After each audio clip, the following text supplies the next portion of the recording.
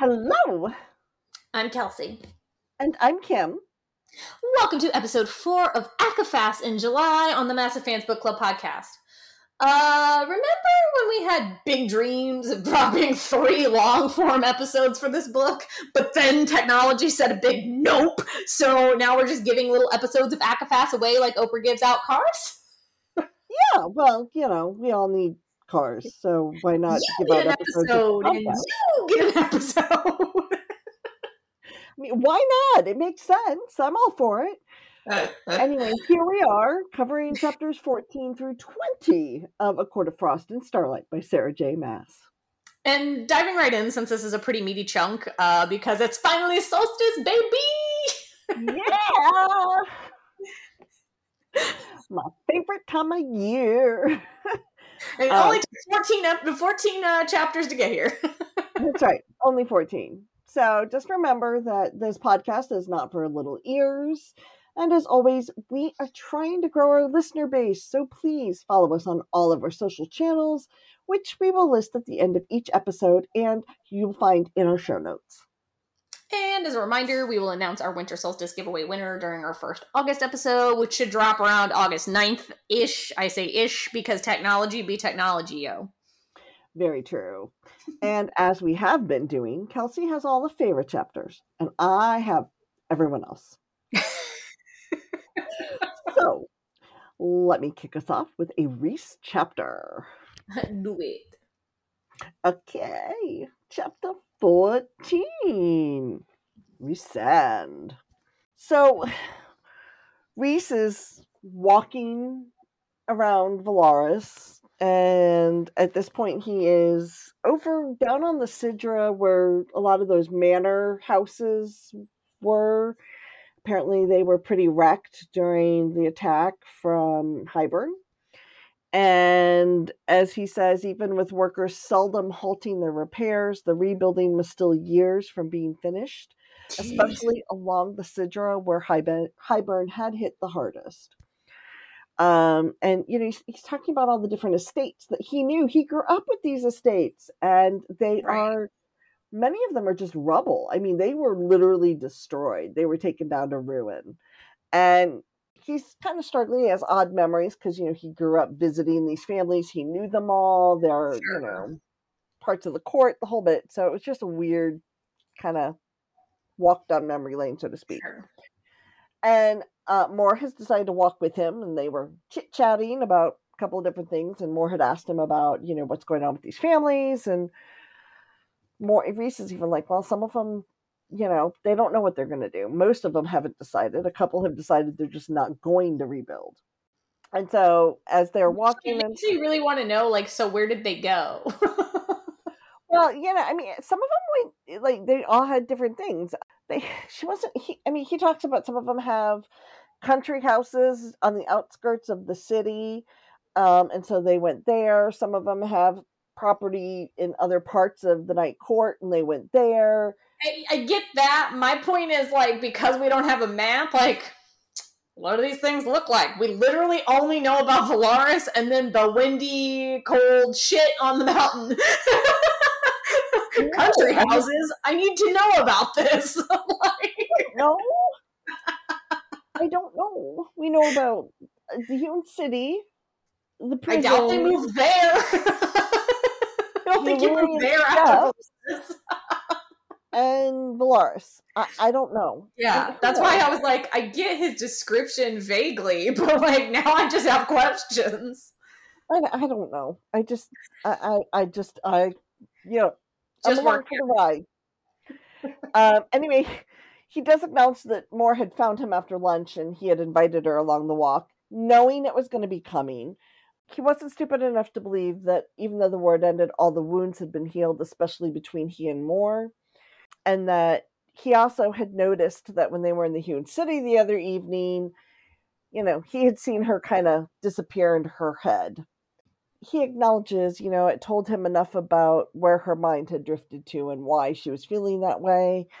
Then, as he says, another casualty of this war, working with Kier and Eris had dimmed something in my cousin. So, it's kind of sad because he acknowledges that he had to make a hard choice, and that hard choice is definitely affecting her and his relationship with her, for that matter. So, something definitely for them to be working on. He has also, though he also acknowledges at this point that both Eris and Kyr's deaths are Mor's to claim and truly no one else's. And as he says, they always had been, and I never asked why she'd waited so long, as in she has yet to actually take those deaths into her control. I just think it's interesting because I can't remember if it's before this or in like the section we're covering briefly, like later here. But she says the same thing about why hasn't he killed Tamlin, basically. Yeah. And I just think it's interesting because I think the answer for both of them is like, yeah, I could do it, but I'm actually not that person. Yeah. I don't know. I truly don't know. I also think we're dealing with people who are a little more complicated than just like Hybern dad, Amarantha bad, like Kyr bad, but also her dad. So like a little complicated. Air's bad, but maybe like Tamlin bad, but maybe.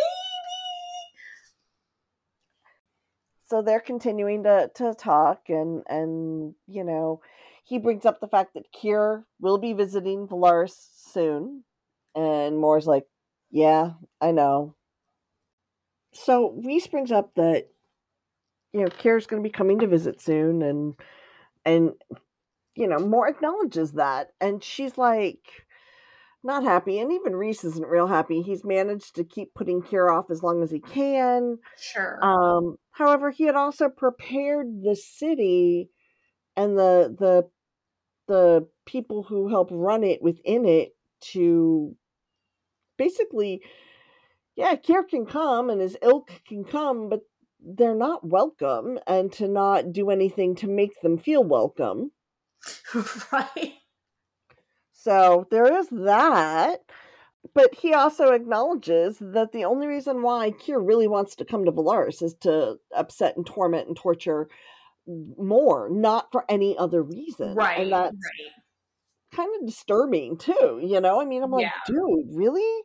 He does explain to her that it'll probably be in the spring, so they have maybe a couple months, but at least she still has some time with which to prepare. Sure. And she finally is like, look, I trust you.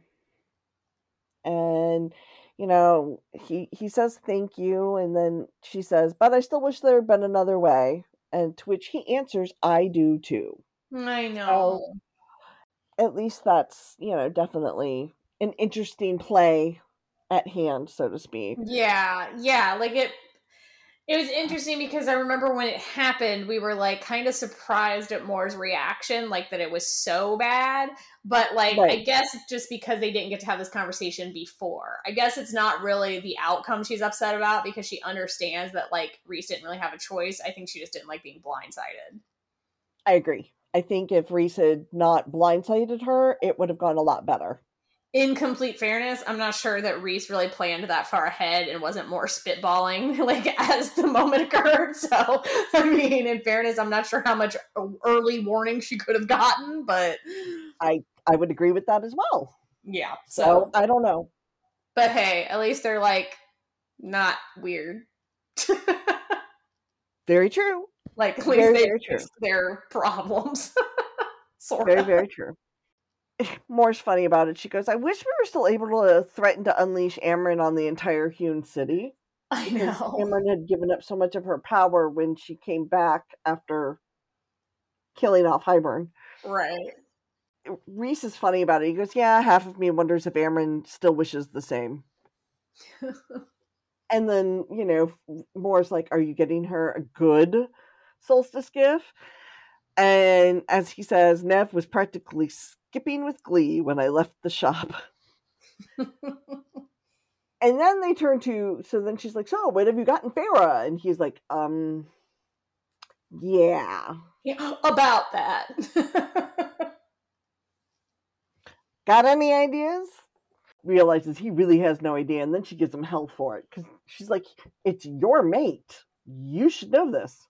So, whatever. I find it interesting. Yeah, and more. You've known these people for literally hundreds of years, and you still can't shop for them, so... I know. Because as he says, and this is where, by the way, everybody, this is where the jokes about all of Moore's horrible Christmas presents make sense now. Yeah. In the centuries I'd known her, Moore's present buying abilities had never improved.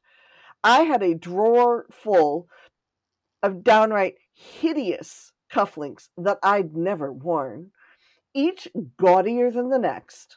I was lucky, though. Cassian had a trunk crammed with silk shirts of varying colors of the rainbow. Some even had ruffles on them. I could only imagine the horrors in store for my mate.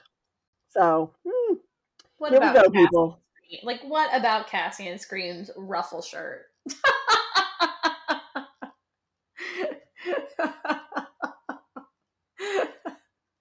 Not much, but, hey...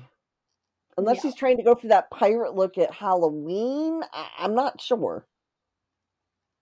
Now just having a whole, flashback of the Seinfeld episode about the puffy shirt. Hey. If I've got to picture him in a puffy shirt, I'm going to have fun with it. Now I'm picturing the puffy shirt. Anyway, carry on. No, and the other way of doing it is to also consider it as a, a la Jamie Fraser. Yeah, somehow I still don't think that Cassian's trying to walk around in that. Well, no, but like I said, if I gotta have that thought, I'm gonna go somewhere and have fun with it. Fair. Okay, fair. Maybe that's what Moore thinks she's accomplishing anyway. I don't think that's what she's trying to accomplish, but I'm going to go there with it, so it makes it better for me, at least. Who knows? The mental picture is much better. Who knows? Then Rhys also gets down to the real meat of the rest of this conversation, which is, he tells her, I'm going to need you. Looking at him going, and he goes, all right, not with Kier and the Hewn City, and not with holding the peace long enough for things to stabilize. At which point now she crosses her arms, and she's looking at him. And he says, Az can infiltrate most courts, most lands, but I might need you to win those lands over.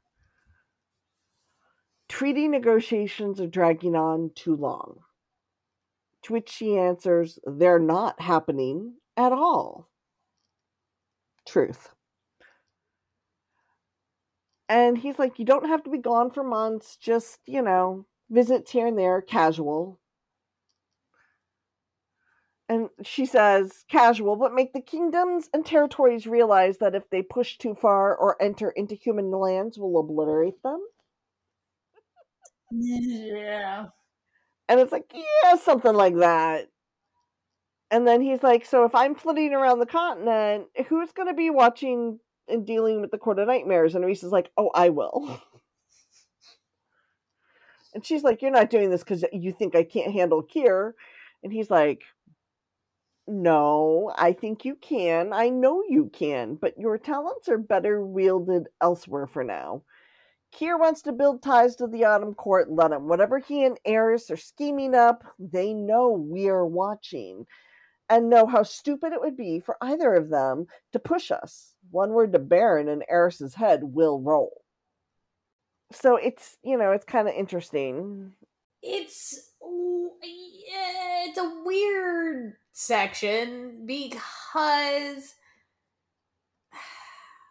just go on. You'll probably hit the thing that sticks out to me as extra weird, so just carry on. It's fine. We'll see.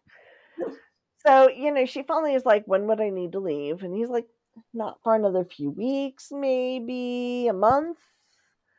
He realizes too long. She'd been cooped up within the borders of this court for too long. The war barely counted. And it wouldn't happen in a month or perhaps a few years, but I could see it, the invisible noose tightening around her neck with every day spent here. But like why? We have no background information to make this make sense. I agree. what about Moore's personality is that she can't stay in one place for very long? Nobody has ever mentioned that. She's been your cousin for forever. For my knowledge, she's been your right-hand person for forever. So, I agree. when did she spend all this time elsewhere? I don't know. Until I decided, okay, hear me out. Until I decided this is going to be one of those things where it's like, no, you idiot. Like, I think, I sort of feel like we're building in this, like, it's almost like a trope. Where it's like, he's going to be like, she just seems so unhappy. So I decided that she needs somewhere else to be to spread her wings. And then it's like, no, you dolt. She's not unhappy because she doesn't want to be here. She's unhappy because she doesn't want to date men. Oh, yeah, okay, there's that. Well, not the Night Court, you dumbass. She just doesn't know how to tell Az that. Right. So, like, I'm not entirely sure what we're doing here. I'm also having a really hard time believing that we're, like, I don't know. And maybe that's just me projecting based off of, like, people I've known where it's like, oh, I'm a free spirit. You're not a free spirit. You just don't know how to tell people what you want. Like, well, yeah, definitely. So I don't know if I'm just projecting that on here or if that's really where we're going with this, because I just sort of feel like the Moore storyline has to go one of two ways. It's either everybody's going to be like, oh, we just thought you weren't happy here. You want to date girls? Okay. Or it's going to go like, I just have to tell you, I'm a lesbian. And everybody's going to be like, we know. Why did you and Freya think it was a secret? Like, why are you telling us things we know? Yeah, think we haven't already figured that one out? Okay. Yeah, so I always think back to that kid in high school when he had a big announcement senior year at our lunch table to tell us he was gay. And we all were like, oh, well, you're so brave to tell us. Like, thank you. And then he left to, like, go get a water bottle. And we were all, like, silent for, like, 3 seconds. And finally somebody was like, I thought we knew that. And we were like, yeah, we all thought, like, yes, that we agree. That is what this silence is about, because we all thought he was out. So for like the rest of the week, we had to be like, yeah, buddy, thanks for telling us. Even though we were like, the fuck? Yeah, who knows? So I'm not sure which way we're going to take this storyline, but I guess this is making me think it's going to be the first one where it's going to be like, what? You thought we'd be upset? No, that's okay. You don't have to leave the Night Court. You can date girls here. But I just feel like that's really a weird way to go with it. But I sort of felt like that's what this conversation is setting up, because otherwise, what the hell are you talking about? I agree. Anyway, yeah, okay, so yeah, you did touch on the part that made me go, huh. But, he does tell her that it's her choice and to take some time to think about it. Sure. Anyway, he's, it basically ends at that. He goes, consider it an offer, not an order. And they basically, get going and they turn towards this, as they're walking, there's this ruined house, and Moore had kind of stopped, and she's looking at this ruined house and the grounds behind him. And he realizes that she's staring not at the ruins, but eastward, toward the continent and the lands within, as if wondering what might be waiting there. And that's the end of the chapter. It's kind of weird. It is, and I've talked offline about this, and we'll probably touch on it more as we go through the rest of these chapters in this episode. So the thing about this book is we get a lot of information. That's why I don't like when people write it off. We get a ton of information that is probably going to come back later. We get some background, and we get a lot of characterization, right? But some of it, like this weird little Moore piece, feels like information I understand that we're probably going to come back to. Like, I get that this is probably going to come up again. So yeah, I'm not fully convinced that the like delivery of the information is great, is I guess what I'm trying to say. Like, I think the information is good, but I'm not fully convinced the way we get the information is as clear as it could be. I agree. So I agree. I think it feels rushed. It does. A little what's the word I'm looking for? Like info dump-y. Yeah. But wrapped up in a Christmas bow so that you don't notice. Absolutely. Yeah. Anyway, Chapter 15 is Feyre's perspective, so I'm up. And I immediately have a question. Kim, you're usually better at timelines than me. The fuck day is this? Because, okay, here's what happened. Here's what happened, Kim, so that you understand why my brain just, like, completely blacked out. Is this the same day as it was in chapter 14? Because now we're talking about breakfast. So, I think what happened is this is the same day as chapter 14. Okay. However, from Rhys's point of view, he had gone to work.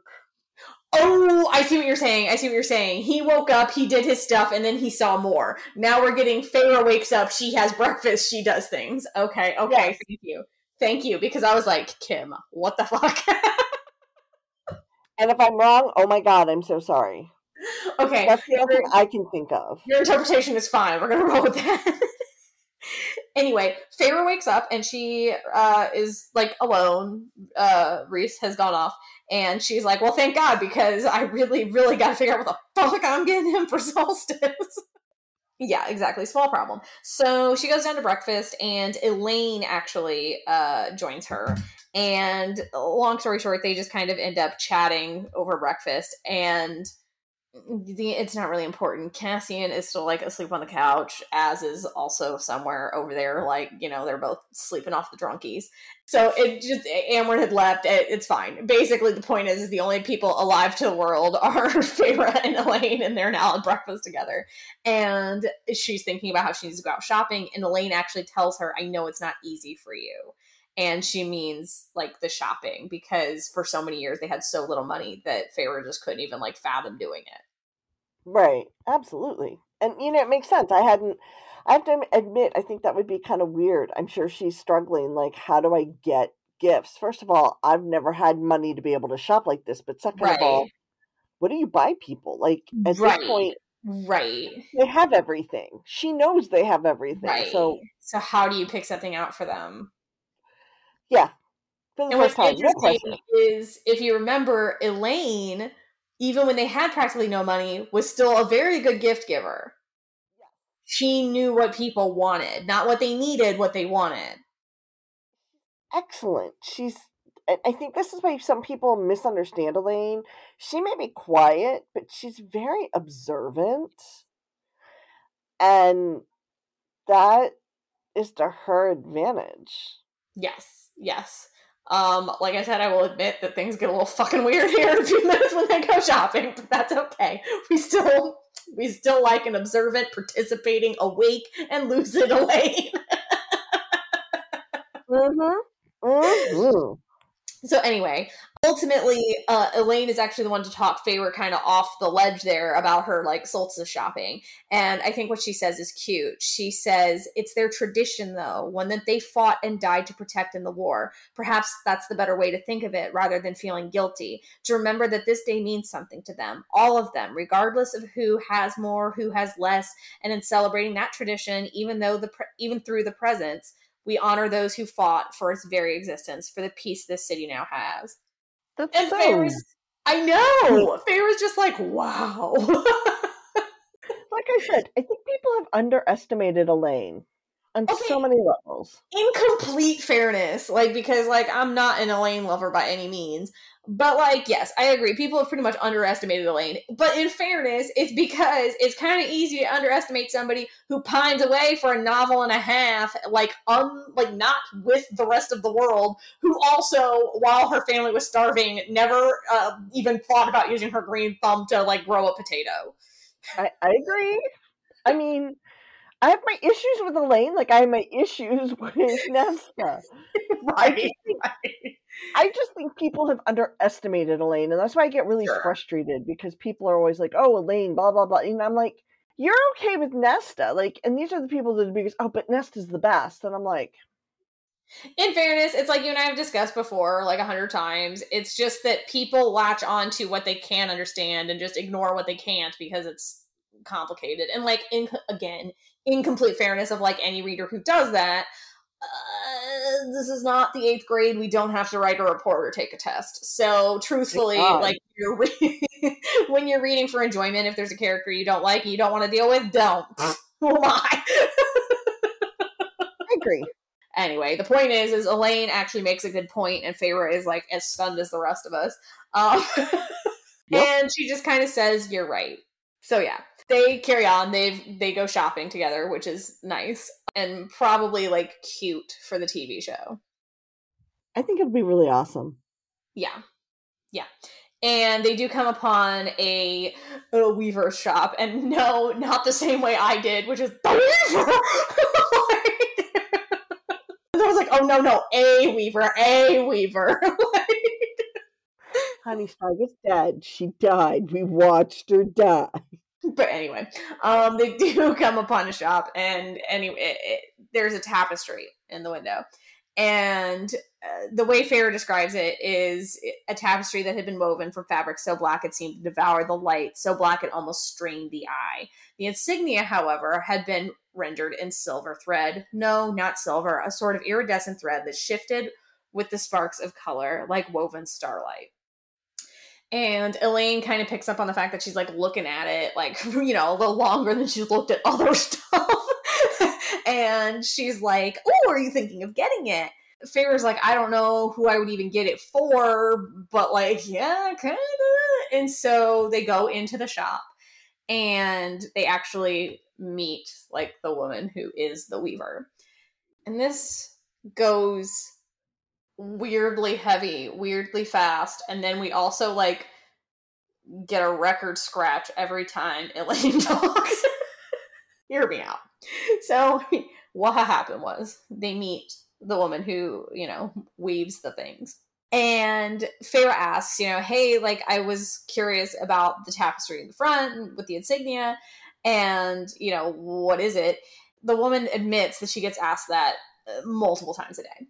And so she explains it's an unusual fabric. Questions are to be expected. I call it the void. It absorbs the light, creates a complete lack of color. And so Elaine just pipes in and says, oh, like, so you made it. And the woman says, yes, it was an experiment to see kind of, if she could create, the blackest black type of, fabric. The really upsetting part is when Feyre then says, well, I guess Elaine's actually the one that asks why. And Feyre's like, because now we're just very curious about your art, ma'am. Except then it just takes a really, like, downward spiral turn because she says, my husband didn't return from the war. I began to create the void the day after I learned he'd fallen. And Feyre starts thinking about how, like, Rhys hadn't asked anyone in the city to join the armies. So, like, that means that this man had deliberately chosen to go to war. She's, like, thinking all this, and I guess it shows on her face that she's like, because then the woman continues, he thought it was right to help fight. He left with several others who felt the same and joined up with a summer court legion they found on their way south. He died in the Battle of Adriata. And so they both kind of mutter their, I'm sorry for your loss, that. And the thing is then the Fae Weaver woman goes on and says, I thought we'd have 1,000 more years together, which is, like, inconceivable on our part as humans and a little, like, same on Feyre's part, I think, because, like, even though she has very well adjusted to now being Fae, she's like, wow, yeah, I guess you would, wouldn't you? And so the woman just goes on, in the 300 years we were wed, we never had the chance to have children. I don't even have a piece of him in that way. He's gone, and I'm not. Void was born of that feeling. And Feyre's just like, wow, like I really could have gone and bought fudge 2 shops down instead, but I came in here, like, Jesus. Welcome to the sucker punch. Yeah, like, literally could have shopped anywhere else, but okay. So Feyre's just, like, now stuck in her own head. She's thinking, like, oh my god, like, what this woman has been through, this could have been me, like, it could have been Rhys, like, who knows, like, what could have happened, right? And the woman goes on and says, I keep hoping that every time somebody asks me about it, it'll get easier. And this is why I say everything that Elaine says is like a record scratch, because the woman says that, and truthfully, the way I hear that sort of feels like it could have been the end of the conversation, and we could have said, okay, well, have a nice day, ma'am, but we didn't. Elaine goes, Why not take it down? What the fuck? Because she And wants to sell it? right, the woman does say that. She says, because I don't want to keep it. So she would rather sell it. Which, like, good on this woman, but I just feel like Elaine's like, so you know how you like opened up a little piece of your soul there, ma'am, who we do not know? Can I please pick it? Like, Jesus. Why not take it down? Because I'd like to sell it, lady. So that's awkward. And then, like, sidebar, Feyre suddenly, for, like, never thought about it before, but now suddenly is like, I could use my Daemati powers to make her feel better by, like, her brain, right? And then she was like, yeah, I guess that would be wrong. Guess I won't do that. And the only reason that stood out to me as weird is because it's like, I don't know why we just suddenly remembered that was an option and then talked ourselves out of it. But then I also was like, oh, wait, there's an entire book with a main character who can and does do that. And it's called From Blood and Ash, and that's a different series. So if you want to know what happens if a character does do that, go read those books. Still a good series, though. It is, but I just thought it was funny because Feyre's like, I can't possibly do that. I'm like, wow, that does not cross this other woman's mind. Yeah. Go get him, Poppy. Yeah. But anyway, so again, we could probably just leave this poor, sad Weaver woman alone, but Elaine has to ask about the silver thread. She wants to know what it's called, and this woman is clearly an artist, and her answer is, I call it hope, which is, I think, really sweet. But Feyre is now on, like, an internal, like, nosedive, right? She's, like, spiraling, because now she's like, it could have been me, and Rhys had very nearly gone that way. Yet he had lived, and the Weaver's husband had not. We had lived, and their story had ended. She did not have a piece of him left, at least not in the way she wished. I was lucky, so tremendously lucky, to even be complaining about shopping for my mate. And then she goes on to just continue thinking, like, you know, she didn't really understand this holiday before. Like, she didn't understand any holiday because they didn't have any, and this whole shopping for presents thing seemed like a little much, but now she, like, kind of sees a new appreciation for it. Right. She just kind of finishes that thought, reminding herself, like, kind of like bringing it all together for herself in her head. And she says, the impossible depth of blackness before me, the unlikely defiance of hope shining through it, whispered the truth before I knew it, before I knew what I wanted to give Rhys. The Weaver's husband had not come home, but mine had. Y'all, if you can't figure out where this is going, then I'm a little worried. But anyway. Let me think. Right. She's buying him a car. Yes, definitely. A puppy. A big puppy.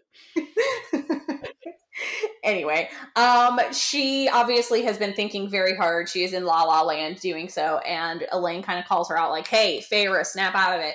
And then as soon as she says her name, the shopkeeper realizes, like, who this is, and so she kind of, like, bows her head. You know, it feels a little wonky, I think, for telling her life story. Feyre just asks her, like, how do you keep creating despite what you lost? And the woman responds, I have to, which I love. Yes.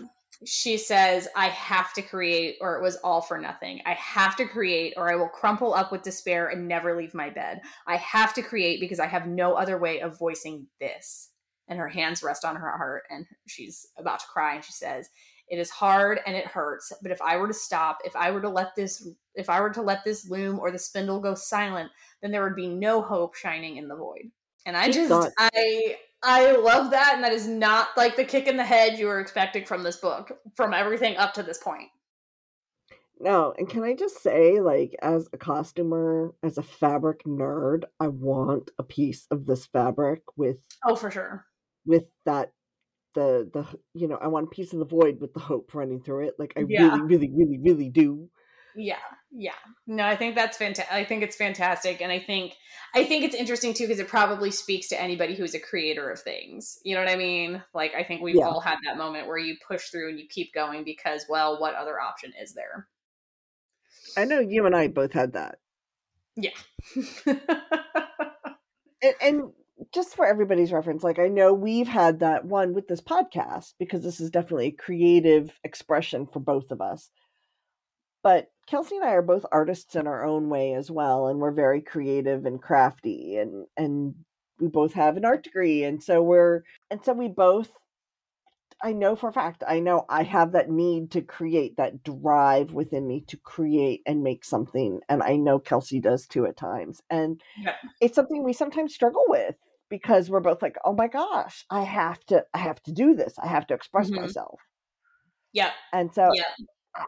I love this chapter. I think in many ways it's become one of my favorite chapters because it explains so much about the artist that Feyre is.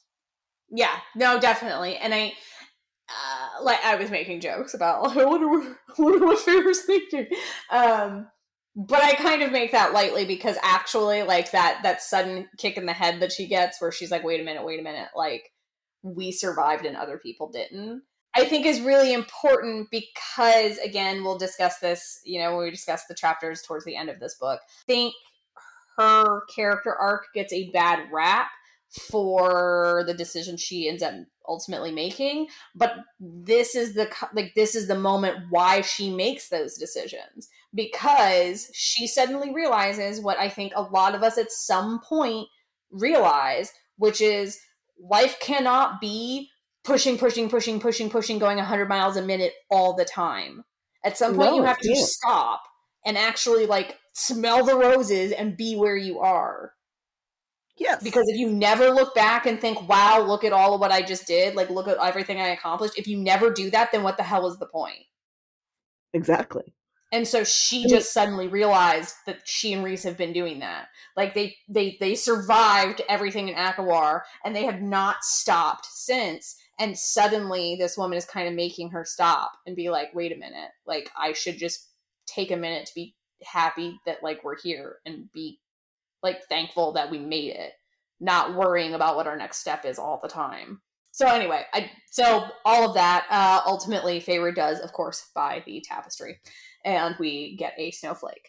She has purchased it, wrapped up in a bag. I guess it's getting delivered later in the afternoon, and she decided that that's just a gift for her, which I think is nice, and I don't know that she would have, and, like, in fairness, I don't know if she would have bought it if Elaine hadn't said what she'd said at breakfast. I agree. Like, when they first started 100%. shopping. So I think that's cute. Elaine, like, they continue shopping. Elaine goes off and does her own thing, and she winnows into the studio where she has left all of her things. And she's decided that she needs to paint. She wants to paint the feeling of the Weaver's story. She dives in, only to, like, get caught in the middle by Rosina, who's kind of like, well, you never came to my shop the other day, so I kind of thought maybe you'd be here. And it's like, womp womp. Yeah. Feyre kind of tries to apologize, and the woman's like, no, man, like, it's all good. I was just kind of joking with you. And she's like, by the way, like, you remember you're in Paulina's family's place? Yeah. They haven't discussed selling, but I don't think they're coming back. So you may want to consider just, like, buying this place from them if you want to, like, keep squatting here and painting. And she's like, oh, like, I don't know about all that. And she's like, look, I'm pretty sure the family would just be glad to know that, like, somebody's using the place. And honestly, I think, like, Paulina would have liked you. And so, yeah, Feyre's like, okay, well, this has been nice and awkward. I'll be going now. And she goes to start collecting all of her stuff. And Rosina's like, no, you can leave those. She's like, are you sure? Like, it's not my place. And she's like, trust me, like, not that big a deal. Like, it's going to be okay. And so they kind of leave it at that, with Feyre like, maybe I'll consider what she said and whatever. And she's like, okay, well, happy solstice. And Feyre says, you too. And then she awkwardly, like, quickly winnows out onto the street and slams right into Rhys. You okay? Watch where you're going, lady. Yeah, he's, like, going somewhere. And she's like, and he's like, why are you running out of an abandoned gallery as if you've stolen something? And so it's just awkward. She has to kind of be like, okay, well, like, that's where I've been painting. And he's like, yo, like, you remember we're rich, right? Like, I can buy you a studio. You don't have to like work in the alleyway, ma'am. And she's like, no, like I like it. He's like, is it because you like being alone? Because like I said, like we can find you someplace to paint alone. And she just says like, no, it's like about the feel of the place. And then she finally kind of like mulls it over in her head. And I have to laugh because I think sometimes Feyre probably talks to Rhys a little like I talk to my husband, which is like, sometimes I get a creative idea and it mulls around in my head for like 3 days. And then finally I'm like, I'm gonna say the words out loud and I'm gonna see if they sound as stupid as I think they're about to. And I say them and I think he's gonna be like, yeah, that was dumb. Don't ever say that again. But usually he's like, no, that makes sense. And I'm like, really? Like, because I just spent 3 days thinking it didn't. And because she's kind of like, do you think it's stupid to wonder if painting might help others too? Not my paintings, I mean, but teaching others to paint, letting them paint people who might struggle the same way I do. And he's like, no, I don't think that's stupid at all. And so she's like, oh, okay, because I was sure it was stupid. She's clearly like, huh, that's nice. And she says, you know, she kind of continues being like, you know, maybe it could do some other people some good. And I just think this is cute the way it like is written. So it says, he remained quiet, offering me that companionship that demanded nothing, asked nothing, as I kept stroking his face. We had been mating for less than a year. If things had not gone well during that final battle, how many regrets would have consumed me? I knew which ones would have hit the hardest, struck the deepest, knew which ones were in my power to change. And so she, like, he's just kept his mouth shut. He's like, it's up to you. Like, if that's something you want to do, then that's what you want to do. And so she says, do you think anyone would come if such a space or such a thing existed? And he says, you'll have to see, I suppose, which I think is like a fair statement. He's like, I don't know, but it's worth a shot. So, I also think, you know, she's underestimating herself. Right. Well, and I also think it's the same thing, like a lot of times when I say stuff to Justin, it's that like, you think you sound crazy because you assume other people don't think like you or don't have the same problems you have. Like, you tend to think like, I'm the only one dumb enough to have this problem or whatever. Right, and sometimes right. Saying it out loud that somebody else has to be like, no, think that's a common thing. Like, so I think that's part of it. She's like, do you think that's like a thing? And he's like, yeah, probably. Like, yes, I do. Which I don't know. I thought the whole thing was cute. But then for some weird reason, we get a snowflake instead of a chapter break because this part has nothing to do with anything else we've read. Random. Yeah. I swear stuff just got edited out and they should have put a chapter number here and they didn't. And then they ended up with snowflake and they were like, live with it. Feyre goes to Amren's place and Amren is doing a jigsaw puzzle. All right. And Feyre's like, so where's Varian? And she's like, out buying more presents for me. Feyre's like, more. And she says, he decided the ones he brought from the summer court were not enough. Which cracks me up.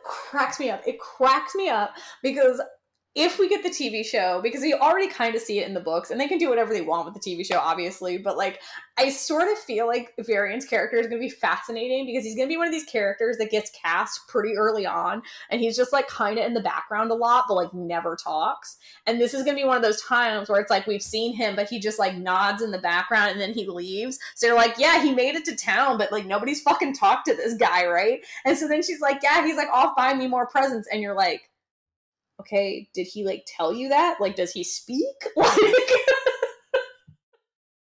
this man like never talks, right? Strong silent type. Right. So I just think it'll be funny if they kind of keep that because Amren's like, he says he's off buying me more presents, and it's like, really? He said that, or he just disappeared? So you guessed? Like.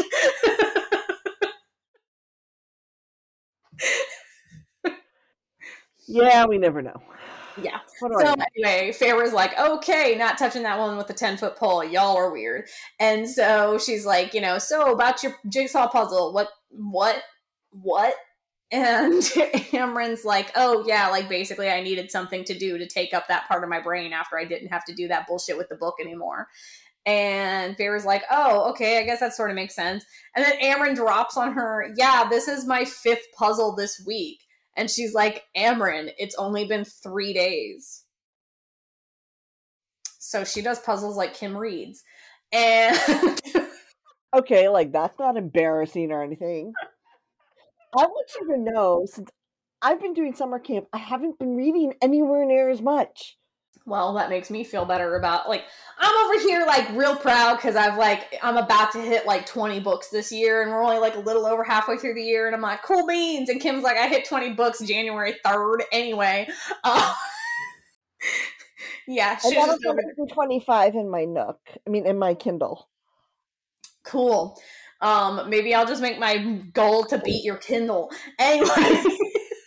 Is Amren's been doing a bunch of puzzles, and Amren admits, like, yeah, I've been hunched over this one for a while, so, like, good for the mind, bad for the posture, which I thought was funny. And it's really just an excuse for Feyre to say the only, like, dirty thing Feyre ever says, so she's like, good thing you have Varian to exercise with. And I feel like Feyre's very proud of herself in that moment, and Amren's just like, wow, I'm glad I set you up for that one. You must feel pretty good about yourself. But I like... One of the things I like about this, Amren's like, yeah, they don't make puzzles hard enough for me. I know.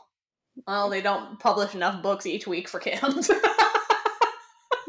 So, haha, Feyre made a dirty joke. Good for her. But then she admits why she's here. She wants to talk about Nesta, and Amren's like, yeah, duh. And she's like, have you spoken to her? And she says, yeah, like, she comes here every few days. And Feyre's like, wait, what? Like, what are you talking about? Like, she doesn't come visit us. And then she was like, yeah, nobody likes the House of Wind, and the townhouse is too cramped and shit. Like, of course she doesn't come visit you. And so she's like, okay, fine. Like, well then, Amren, since you are the Nesta speaker, like, I was hoping maybe you'd have some insight into, like, why she's being such a bitch, right? That's basically what she says. Amren's response is interesting. She says, I like your sister. I like her because so few do. I like her because she is not easy to be around or to understand. And she just finishes there. And Feyre's like, uh-huh. And she's like, yeah, because I like her, I'm not inclined to gossip about her or her current state. Which is kind of pisses Feyre off, because Feyre is like, I'm not trying to, like, gossip. I just, like, want to know what's going on with my sister. Like, I think she's starting down a bad path. Like, I think she's going through something, blah, blah, blah. And Amren's like, look, like, that all may be true, but, like, I'm not going to betray her her confidence in, like, our discussions by telling you what she's going through. If she doesn't want to tell you, then I'm not going to tell you. I kind of like how Amren throws it in her face a little bit, and she says, like, no, I know she would not like me to be musing over her path with anyone with you. And she says, but give her time, give her space, give her the opportunity to sort through this on her own. Feyre's like, but it's been months. And I think the most important thing Amren reminds her is she's an immortal. Months are inconsequential. Yep. And I think that's, like, the part that, like, I think readers struggle with all of them. I think that's something that, like, feels at odds sometimes with, like, the speed of the books when you think of, like, the overall, like, timeline, you know? Like, I think because things have moved so fast, we all kind of are like, yeah, so everything should move fast. And it's like, right, but remember what the Weaver said? Like, she thought she and her husband were going to have another 1,000 years, and they'd already had 300. These numbers are insane. So yeah, what is 6 months, a year? Hell, what is 5 years of Nesta, like, not even talking to you? That is the equivalent of somebody, like, not talking to their dad while they're at college for a semester. Like, you know what I mean? Like, it feels like a lot because they have something to compare it to because they were previously human. Right. That's the only reason this is bothering the 3 girls so much, because they have something to compare it to. Yeah, most Fae don't. They have no idea. Yeah. So I just thought that was interesting. And basically it ends with Feyre being like, you know, if she visits you, can you tell her that, like, it would mean a lot to us if she came to Solstice? And Amren says, I make no promises, girl, which is Amren for basically, like, yeah, as long as it's not going to set her off, I'll tell her. Like, true. Yeah. And Feyre admits, like, that's the best she could have hoped for out of Amren. Like, what did she think was going to happen? I do think Feyre approached it wrong with Amren, trying to get information out of Amren, because there's no way Amren is going to do that. Exactly. Won't. And Amren doesn't do anything Amren doesn't want to do either, so even asking her to ask Nesta that wasn't going to go very well. Which is why I think Amren is such a fascinating character, because the thing is I think it's really easy to be like, oh, Amren's so cold, Amren's such a bitch, and like, I know some, like, she does some questionable shit. I mean, like I said, the first time you read Akawar, you're like, is this bitch evil? I get it. But I just think that, like, when we think about how, like, the Fae have a different outlook on time, for example, than, like, Feyre, Nesta, and Elaine do, I think Amren has a different outlook on everything than even the Fae do, because she was something else entirely before.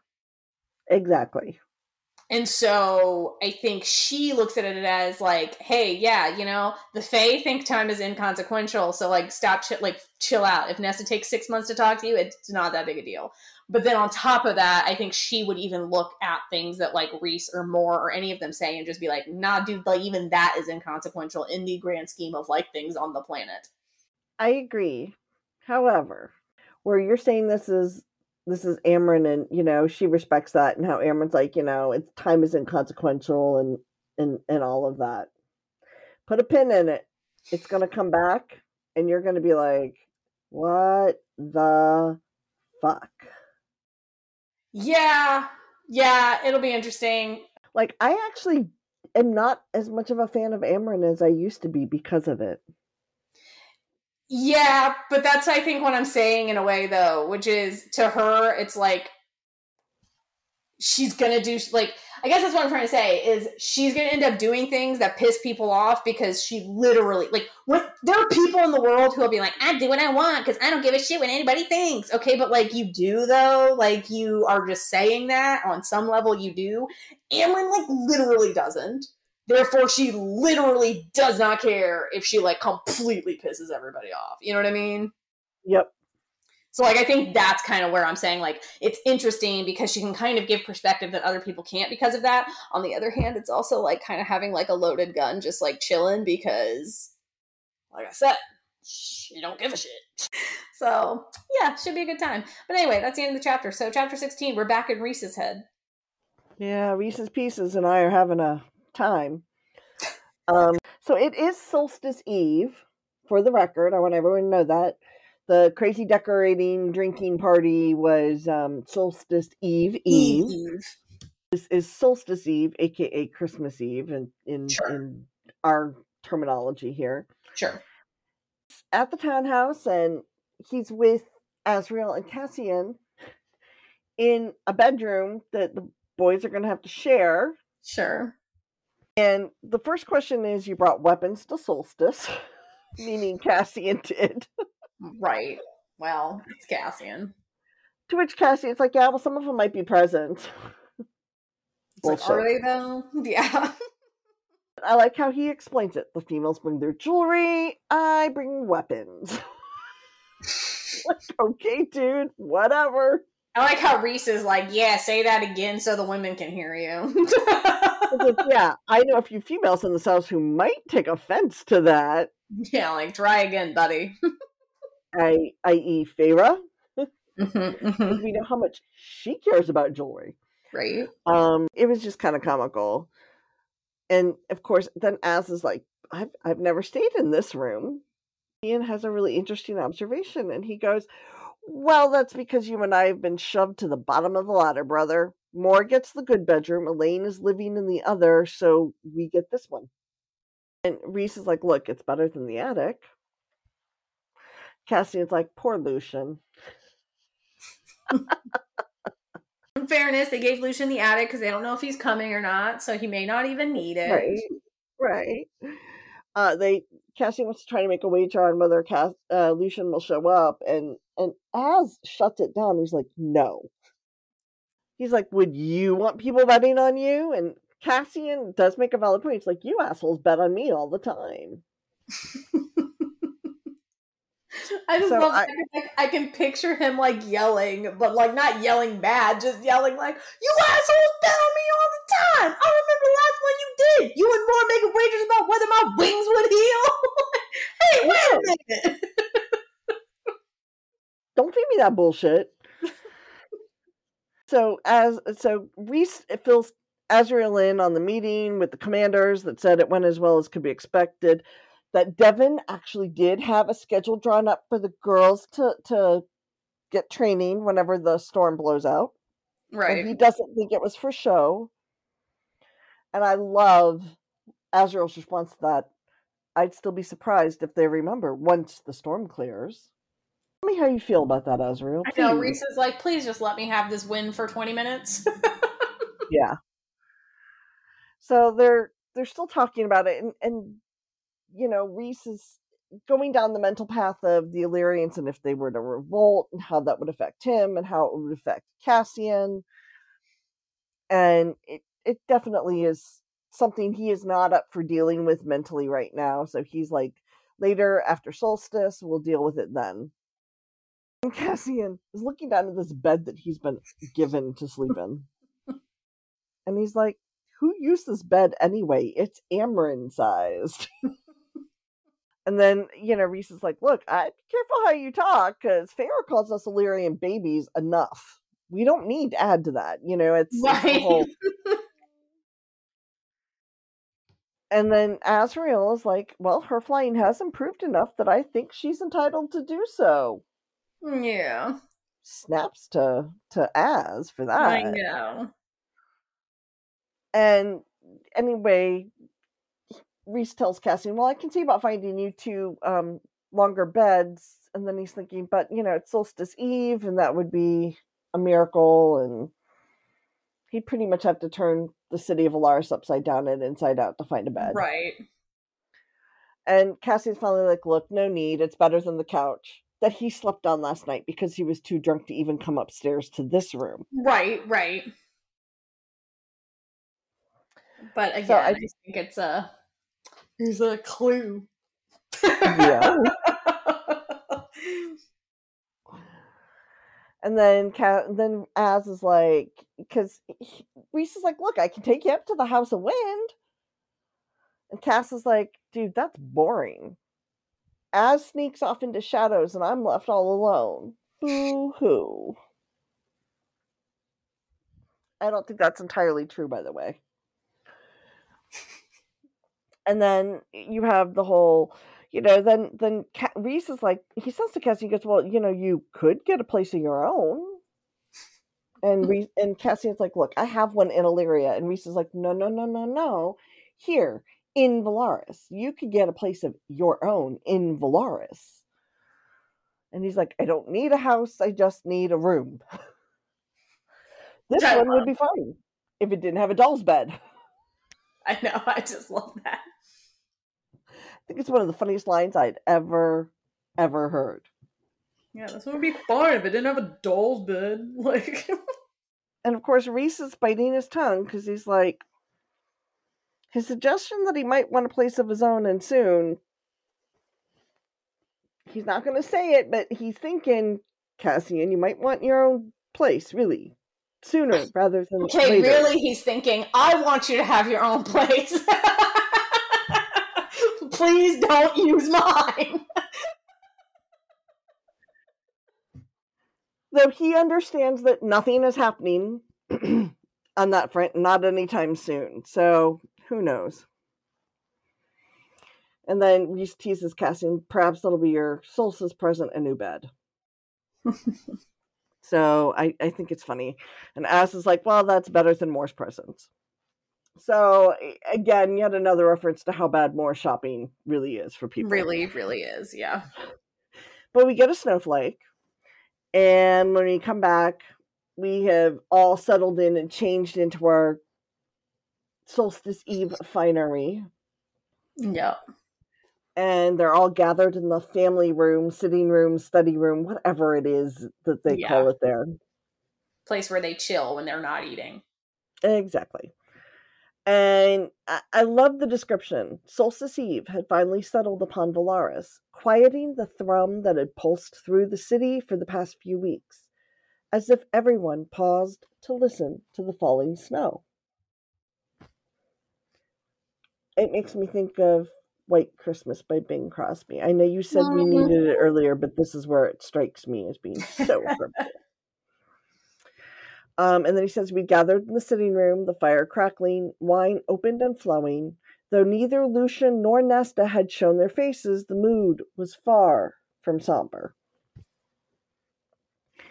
And Rhys just can't stop looking at Feyre and getting all excited. And Amren kicks him and she's like, cool it. I don't want to smell you. I love it. I love it so much. Because what she says is, you'll make me vomit. Rein in that scent of yours, boy. And Rhys is like, apologies. And he looks at Varian. He's like, I'm so sorry. Again, Varian's just like, mm-hmm. Like, he doesn't say anything. Yep. And he just says, so strange to see the Prince of Adriata here in my townhouse. Smiling. Drinking my liquor. Like, he's just, the more he's thinking about it, it's like you can hear where this is going. Drinking my liquor, smiling. Yeah. This is weird. Just, yeah. And then Cassian opens up his mouth about, do you even do solstice in the summer court? Well, duh, they do, but I highly doubt winter solstice is their big one. I'm going to take a shot in the dark. Their big one is summer solstice, maybe? Maybe. I don't know. What do you think? Maybe? Yeah. And Varian is like, yes, there are two solstices. We celebrate the summer one. And Az is like, duh, you dumbass. And everybody's pretty much telling Varian, do not engage with Cassian. He's just being a prick right now. I just like Amren. Cassian is precisely as stupid as he looks. And sounds. I just love that. He's precisely as stupid as he looks. Yeah. But God bless Rhys. He forged his way into the breach here, and he's like, I suppose your summer solstice is the same in theory as ours, I said to Varian. Though I knew the answer, I'd seen many of them long ago. Families gather, food is eaten, presents shared. And Varian nodded and says, indeed. Man of few words. He is. That's okay, though. So Feyre finally shows up next to him and you know, decides to sit on his armchair and she's in his bubble. And he's all happy because she's in his bubble.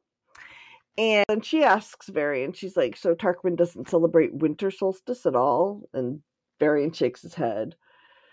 And then Feyre's like, perhaps we should have invited him. I just feel like that is probably, I just really hope like that is delivered as her just like sitting on his armchair with her teeth gritted and a smile like, should we have invited him? Did we fuck up? Well, Rhys does not help this. He goes, well, there's still time. The call is yours, Prince. Poor Varian. He's like, Varian's like, I don't want to work. I have to think about it. You know, like, really, I'm saying I have to think about it, but the answer is no, I don't want to work. I'm not inviting my boss to Christmas.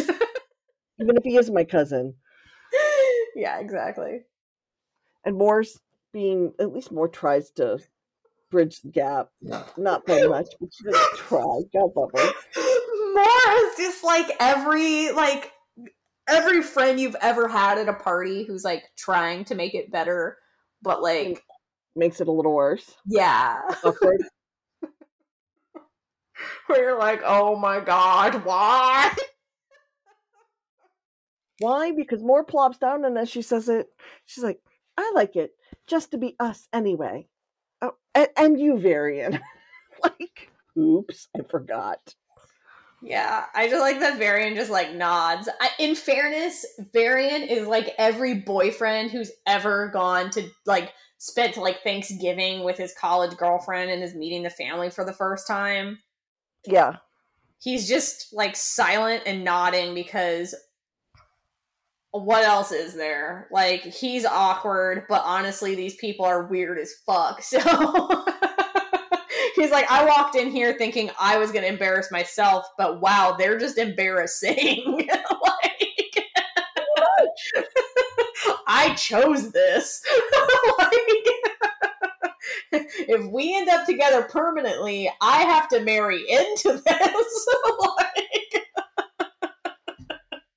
Well, don't forget though that means that Amren has to get Tarquin and Cressida. wow, those are some in-laws. Anyway, There's a pick which one. I don't know. yeah. And just as Elaine shows up and does not want to have any wine or anything, she decides to join the party in the room.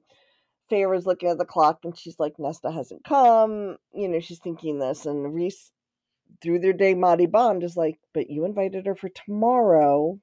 Right. Chill. And she's just like, yes, okay, fine. She tries to move on.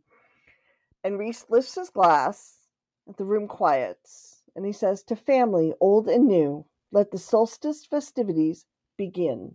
And we all drink to that. That's the end of the chapter. So that's kind of like how he acknowledges and celebrates the solstice. Sure. Chapter 17. We're back to Feyre. And it's solstice morning, which means it's her birthday. This is your birthday song. It isn't very long. Basically. She wakes up with her face on something that's not a pillow or Rhys, and she's like, "Da fuck." And it turns out it's a present! Rhys is all, happy birthday, Feyre darling, and she's all, why are you so fucking giddy and awake? Did you not drink as much as I did last night? Like, what? And the answer is no, he did not drink as much as she did, so he's fine. And she admits she kind of hoped he had forgotten her birthday, but he's like, are you joking? And she's like, anyway, like, what's this present? I thought we were opening presents tonight. And he's like, right, this is called a birthday present, you dimwit. And the rules don't apply to you because of that. Right. Yeah, she's like, okay, fine. And so she opens the present, and it's a sketchbook, and it's all like pretty with like silver lettering for her initials on leather, and it's, lovely. And she's like, aw, like, it's beautiful. And then she goes to give him a kiss, and then all of a sudden out of the corner of her eye she sees like, plop, another present. And she's like, what? And he's like, did you think I'd really only get you a sketchbook? And it's like, actually, honestly, we all thought that. So we were all like, wow, you really, really picked that. Okay. And anyway, then he got her a blue scarf of the softest wool. And I think we all thought the same thing, which is like, the fuck, why? But at least he sort of explains it, because apparently she keeps stealing Moore's that's similar. So he got her own. Okay, fine. I wonder if it's cashmere, because cashmere is a type of wool. Could be. All I know is it's pretty, and she's very happy about it. And then he, plop, another present, a third one. And she's like, wow, really? How many times are we going to do this? And he's like, I guess this is kind of the last one. And it's a new, like, satchel for her painting supplies, which is cute. And he's like, yeah, like, I hope you like these. I just figured you're, like, not the jewelry type. And she says, this is exactly what I would have asked for. And he's like, had you not been hoping that your own mate would forget your birthday? And she's like, okay, yeah, had I not been hoping for that. So they get kissy, and then it gets kind of weird because she decides that she wants to spend her birthday morning drawing him in his nakedness. And so she do. It's cute. It's also like, okay. then we get a snowflake. Anyway, I can only assume how that went. She drew him for hours, okay? She basically filled half her sketchbook already, okay? Is what it is. It's like 11 a.m. We're just now leaving the bedroom, so do with that what you will. And goes into the dining room. Breakfast is there. Nobody else has woken up, so this is officially brunch. I really hope the Ghosty girls did not wake up early to make this, or it was a waste of time. And Reese and Feyre sit down, and after a few minutes, Az and Cassian do join them. They, they, you know, I don't know if they made it to their room or not. After bitching about their doll beds, I don't know if they used them or not. I don't know. But the important part is they show up and they're just like, tee hee hee. And Feyre's like, this can't be good. And they basically haul Reese off. And she's just like, please bring him back in one piece. And Cassian says, we'll take good care of him. And Az just throws in, if he can keep up. And at this point, she's like, wait a minute, like, what are we doing? Like, I thought we were doing a bit. Is this not a bit? Like, what is happening? And Reese, the only answer is tradition. I know. Reese is just like, tradition, shrugs. And she's like, that does not give me nearly enough detail. So she's like, okay, well, that's great. So now she's just like, eating alone. She's like, at least they hadn't remembered her birthday. Yeah. Reese does tell her, like, down the bond, like, don't worry, like, they didn't, like, kidnap me. It's gonna be fine. I'll be back for dinner, obviously. And she's like, for dinner? Like, what the fuck? Like, where are you gonna be for hours? But it is what it is. And so she's like, all right, fine, whatever. And so she decides to spend the next few minutes looking at their... Okay, like, yeah, this is what I do on, like, Christmas. I sit there and I balance my checkbook. Yeah, she basically decides to look at their accounts while she's just sitting there eating breakfast by herself. And I guess the point of that is she just, I don't know. I guess she's just trying to determine, like, yeah, he said I could, like, have a studio, but, like, could I? And the answer is, like, yes, because how many times do we have to explain to you that you're richer than God? Anyway, she eventually decides to stop doing that because, you know, it's Christmas and it's not like she can go buy a studio today. And so she finds herself in the kitchen and she sees that Elaine has been, like, decorating some cookies or, like, helping with some cookies and some pastries and all sorts of little pies and stuff. And she's like, ooh, those look pretty. And so she tries one of the tarts and she's like, wow, like, these are amazing. Like, how long have you guys been working on these? And she's like, oh, since dawn. Nuala and Caradwyn were up even earlier than me. Like, we've just been baking, which, like, I can relate. That's, like, one of my favorite parts of Christmas. Yep. Mine too. But then Feyre has to, like, ruin this. It's like Feyre's hobby.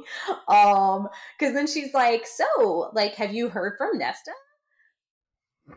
Or I guess Elaine asks if she's heard from Nesta. And like I said, Feyre's just, like, a really, she's just, like, really good at ruining the mood because she's just kind of like, nope, and I think I pissed her off. Like, I don't think it went well. And before she can really get any words out that aren't just like, there's a knock on the door. And it's like, something tells me this is not a speak of the devil moment. This may not be Nesta. Surprise! It's Lucien. Yeah, so all the excitement that they had running to the door. Yeah. Bucket of cold water, man. Yeah. It's Lucien. And that's the end of chapter 17. Happy solstice. Yeah. Which is what Lucien says when she opens the door. Womp, womp, womp. That's what I have to say to that, because that's all you're hearing. Right. So, chapter 18 literally just picks up where the bomb got dropped on 17. So, Boom. Feyre, like, literally has, like, the textbook's response to, like, you know, answering a door, and it's somebody you didn't really plan on talking to. She's just like, you look well. Well, I think she's confused because she thought he was down with Tamlin. Right. She's like, what? And he is not much better. He's just like, you as well. And then realizes Elain is there and is like, both of you. I'm just like, wow, everybody's awkward. Thing is awkward. No. Yeah, exactly. Yeah, I'm glad you got it. Feyre can't stop being awkward and is just like, awkward silence, awkward silence. You can come in, awkward silence. You brought presents, I see. And he's like, that's the tradition here, right? And she's like, yeah, do you need to stay here? You can. And he's like, nope, I will not be doing that. I don't know if you've ever seen an Elise Myers video on TikTok or Instagram. She cracked me up, and I just sort of picture this conversation like every delivery she's ever had when she is relaying how she's had a conversation. Yes. Yeah. Basically, she's just like Feyre's like thinking, I hope he doesn't notice that when I asked if he wanted to stay, Elain looked like pissed as hell. And then when he said he won't be staying, Elain looked really relieved. I hope he didn't notice because that may be construed as rude. And it's like, yeah, that's great. So she tries to like carry on the conversation. So where are you going? Where have you been? And he's like, I've been at the spring court sometimes, and other times, you know, like I'm here in Velaris, and when I'm not, I'm usually with Jurian and Vassa. And she's like, really? Where? Like, wait, what? And he says there's an old manor house in the southeast in the humans' territory. Jurian and Vassa were gifted it. Okay, well, you just started a whole thing because you gave the most awkward delivery, but okay, yeah, thank you for sharing. She did ask, like, what you been up to. You did answer. Yeah. And she kind of just, like, beats around the bush. She's like, yeah, like, I guess Rhys mentioned that they're, like, still around doing shit. And he's like, yeah, for now, like, while everything's still being, you know, pile of shit, basically. And so they just kind of keep awkwardly talking. She's just sitting there like, okay, I'm here. Yeah. They're having like world's worst conversation. She's kind of like, so like how are Jurian and Vassa then? And he's like, well, Jurian, like, you know, he's like keeping stuff going and he probably would have been crowned king by now if Vassa wasn't there like being a queen. Yeah. And she's good, you know, while she's temporarily free. And, like, nobody is questioning this. And I don't know why. Somebody wants to go, what are you hiding? Right. Like, okay, the problem is Lucian's giving really sketchy-ass answers, but Feyre is also asking sketchy-ass questions. Like, I don't know. I don't know why her delivery is just so, like, how are Jurian and Vassa? I don't really want to know, but I guess I have to ask. Like, okay, then don't ask. Or do, and just fucking wait for the answer. Like, why? I think part of it is because Elain is there. And so any conversation that they would normally have had between the two of them, they can't have because Elain is there. Okay, but, like, I can't even fathom what that would look like. I understand. I'm just saying. I sort of get that, except for the fact that, like, what conversation... I guess that's what I can't wrap my head around. I can't understand, like, the two of them are beating around the bush, presumably because Elain is there. What the fuck would they be talking about that they don't want Elain to hear? I swear to God they would just be having the same conversation anyway, so, like, stop being so weird about it. I think it's because he is Elaine's mate, and she doesn't want to overstep that line. Hold on. Hear me out. Because remember, she's not that long mated to Rhysand. Yeah, but, like, she doesn't talk to Cassian and Azriel like she's never been in a room with a man before.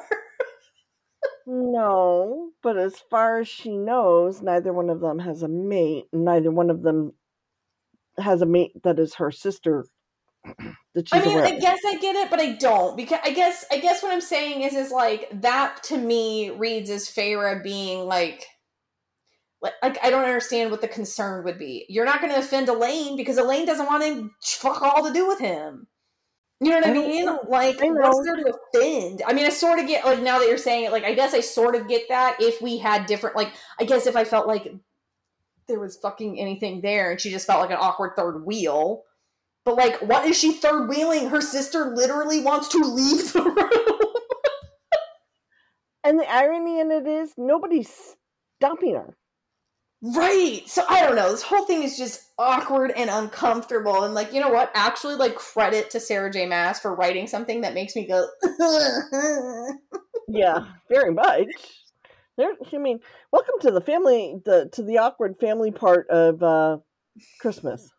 Yeah. Like, yeah, I don't know. Something about this is just, like, so uncomfortable. But anyway, so he's just trying to answer her questions without being too awkward, but he's really failing on that account.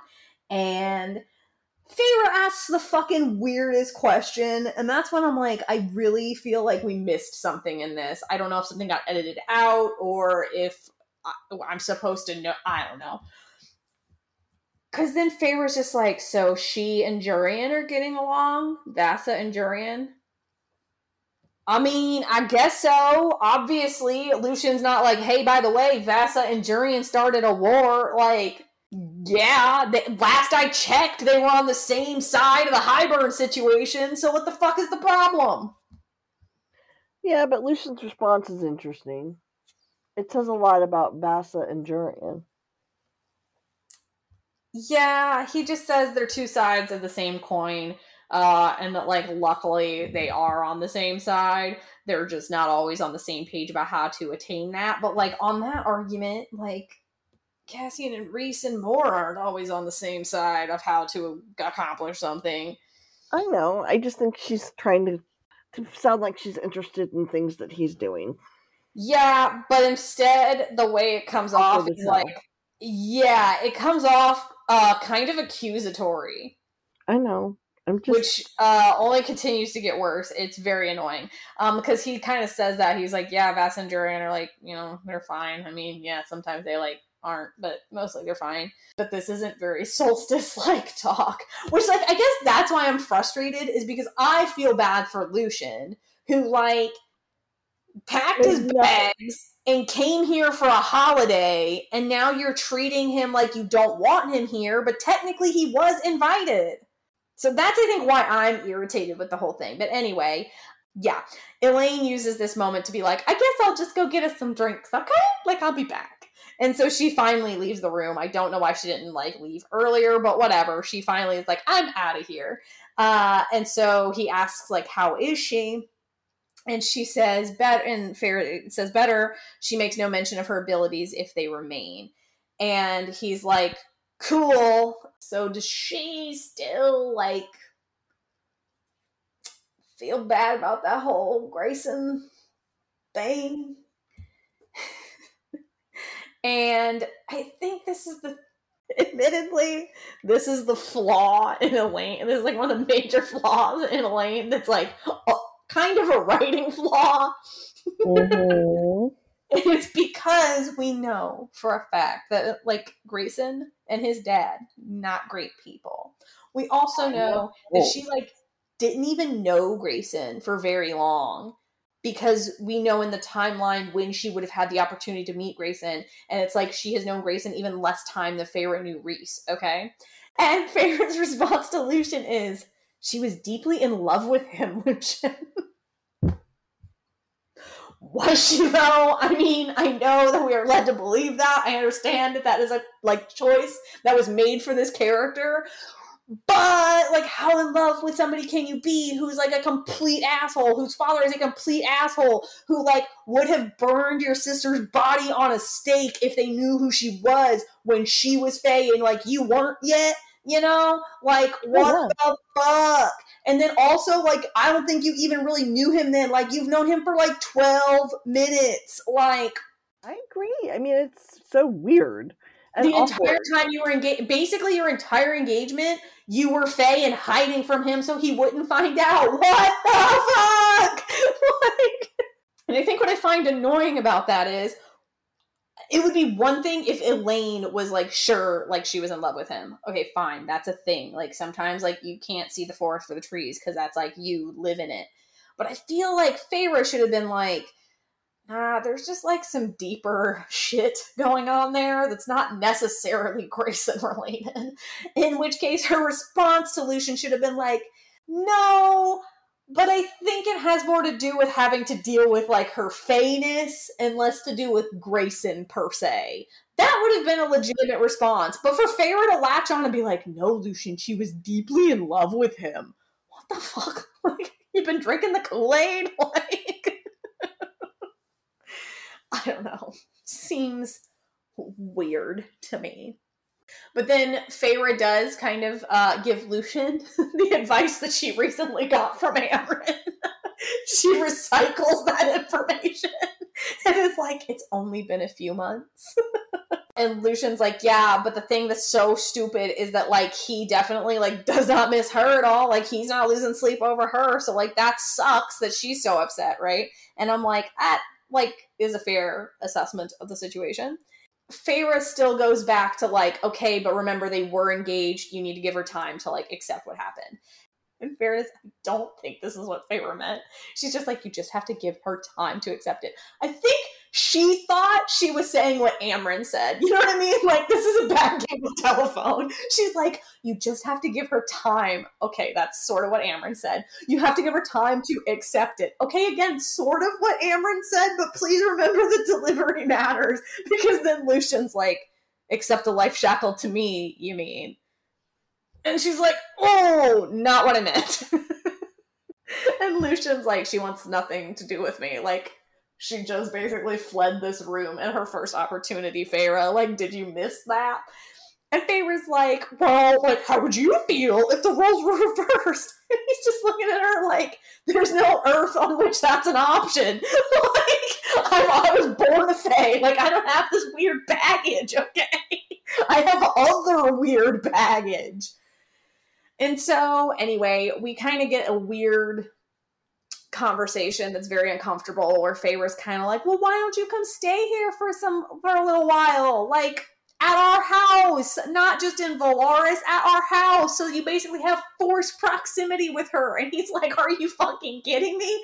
How would that possibly help the situation? And I, too, wonder why Feyre thinks that's a good idea. I agree. I think she thinks she's trying to help. Here's the problem. Feyre is about as awkward as fuck when it comes to relationships. Period. True. Like, if Rhys wasn't Rhys, we wouldn't have made it this far.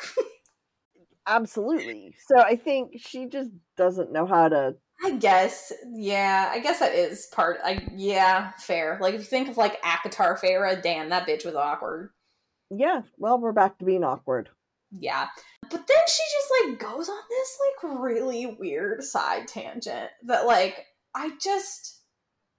okay, like, this book does a lot of interesting things. It gives us a lot of interesting background. It gives us, like, some little hints for things that might come up later. It gives us some good characterization. But this chunk, I have no idea what the fuck we're trying to accomplish. I do not understand what this section does. I'm with you. Believe it or not, I totally agree. It feels very awkward. I know we get plot point information for later, but this delivery is whack as fuck. It's very awkwardly done. Yeah. Uncomfortably awkwardly done. Yeah. Like, makes you kind of want to smack Feyre around a little bit. Yeah. So, she all of a sudden goes off on this side, like, quest where she's like, well, like, I'm just saying, like, when you rented an apartment, like, I thought you were gonna, like, come work here, like, with us as our human emissary. And he's like, the fuck you think I've been doing, Feyre? Like, why do you think I meet twice a week with Az to give him an update? Like, what the fuck are you talking about? And she's like, no, but you could come live here is what I'm saying. Like, stay in Velaris for more than a few days at a time. Like, we could get you a nicer house. And he's like, I don't need you to get me a nicer house. That would just be fucking weird. And she's like, oh, but you're staying with Jurian and Vesa. And he's like, right. Because I actually like those two fucking people. And then she has the hard realization that he was actually friends with them. Okay, but the part I don't understand is, why is this a hard realization? And I guess this is why I'm like, this part is so annoying. Because why is she like so upset that Lucien went off and basically found friends when at the beginning of ACOMAF, the only two people in the world Lucien gives a fuck about are Tamlin and Feyre, and Feyre leaves and finds a whole new family of people. Exactly. What does she want him to do? I know he's hurt and angry with her still. Right. So what does she want him to do? I don't know. I just think it's weird as hell. Because then she goes off on this whole thing where she's like, so you'd rather stay with them? And he's like, I'm not staying with them. This is not like a staying with them thing. That manor house is like ours. We all live there. Like, basically, and this is what I think is interesting, is she gets like all uptight and upset about this. Like, oh my God, he found a family who's not my family, which is weird as hell. But I feel like what he's actually saying, if you think about it, is like, yeah, we're friends. But basically what he just said is, nah, bitch, I live there. Those are my roommates. That is my house. You know what I mean? Like, he loves them like he loves roommates. Like, he's not saying, like, I'm going to forsake all of you and never talk to you again because these are my only two true friends. No, he's just like, look, we get along. We have a nice place to live. It works. I'm happy. I pay the rent every Tuesday. It's easy. Rent's due Tuesday, trash comes Friday. Like, it's convenient for me. Like, also, if he's the emissary, wouldn't he be gone a lot anyway? Like, wasn't that even like his fucking job in the spring court? Yeah. Like, wasn't he gone? I mean, anyway, I don't know. Very weird, very weird. Because then she's just like, interesting. And he's like, what? It's like, you sound like a crazy lady. And then she's like, that you now feel more comfortable with humans than with High Fae. And Lucian's like, did I enter the fucking Twilight Zone? Like, Lucian's like, what are you talking about? He's like, when she said, like, if you ask me, he's like, I'm not crazy, bitch. She says, it seems like you've decided to fall in with two people with homes of their own as well. That's, again, called, like, we don't want to be homeless, therefore we are now roommates. 3 of us, 1 house. Like, split the rent 3 ways. Like, I mean, yeah, but, it sounds like she's so jealous, but I'm like, this reeks of jealousy. I just figured it out. I just, like, real time, you and I have talked about this already, I just real time figured out why this strikes me as weird as fuck, but, like, I knew it felt familiar. I knew it felt like like, why does this conversation feel like I know where it's going, even though I don't understand it? Kim, every single person on this earth, if they have not lived this, has a friend who did, or what I'm about to say is the real statement, a roommate who did. Feyre is doing that thing that moms do to their college kids. You mean you're not going to come home for the summer? Like, but we're your family. Why would you want to stay in your 1-bedroom loft with Susie? Because Susie's my friend, Mom, and what the fuck was I going to do when I got home anyway? But, like, your dad and I were just really excited to see you. Okay, but, like, I'm 23. Like, what is the problem? Yeah, that's what's happening here. It is, and that's awesome, and I hadn't even thought of it, but it's just, there's a jealousy to it. Now it's a jealousy, but it's not a jealousy of him specifically. It's like a jealousy of, like, she doesn't want to share his time. It's not even about sharing his time. She's fine sharing his time, because I don't even think she actually legitimately wants him to, like, live in their house, because, like, they were just talking about how their house is too freaking crowded. It's about the fact that he doesn't come to visit unless something stupid like Solstice. Like they had to go out of their way to, like, invite him, and now he feels like he has to come. She wants him to come because he wants to. Right. That's why she's upset. Right. Okay. It's funny. I agree. I mean, it is. It's a total... mom dealing with the empty nest with her child trying to establish themselves and be comfortable on their own. Well, in fairness, I wouldn't have thought about it if I hadn't flipped the page as that thought was occurring to me, and I realized that Lucian's response is so 19-year-old boy. So she's like, she's basically trying to now apologize because she's realizing he's gonna leave, right? Which, again, very mom, right? She's like, no, it's okay. She literally says, you have a home here if you want. And then he has the most 19-year-old boy response ever. The Band of Exiles. What? That's what we call ourselves, the Band of Exiles. Okay, what instruments do you play? Well, it's a good band name, I gotta admit. I know, but does that not sound like it? Like I said, it falls into that conversation. I'm not coming home for the summer, Mom. I'm touring with my band. Since when do you even play an instrument? Since Thursday, Mom. Yeah. So in fairness, now she's looking at him like he's a freaking lunatic because, I mean, yeah, what a freaking weird answer, right? She's like, you named yourselves? And he's like, yeah. And she's like, but isn't, Jurian's not in exile. None of you are in exile. What? Technically, Vassa is, and in theory, Lucian is. She literally says to him, and what exactly does this Band of Exiles do? Host events? Organize party planning committees? Oh my god, she really is just on a mom rant. Holy balls, guys. Wow. Anyway, they get into a fight about it, basically, and he finally says what he really has been trying to, not say because he was trying to be nice. He was like, I can't stand to be in the same room as her for more than 2 minutes. I can't stand to be in this court and have your mate pay for my very clothes on my back. And she's like, what? That goes about as well as you think, because he kind of says that he doesn't know what to do either because he can't go back to the spring court. And Feyre's like, huh? I thought you were at the spring court though.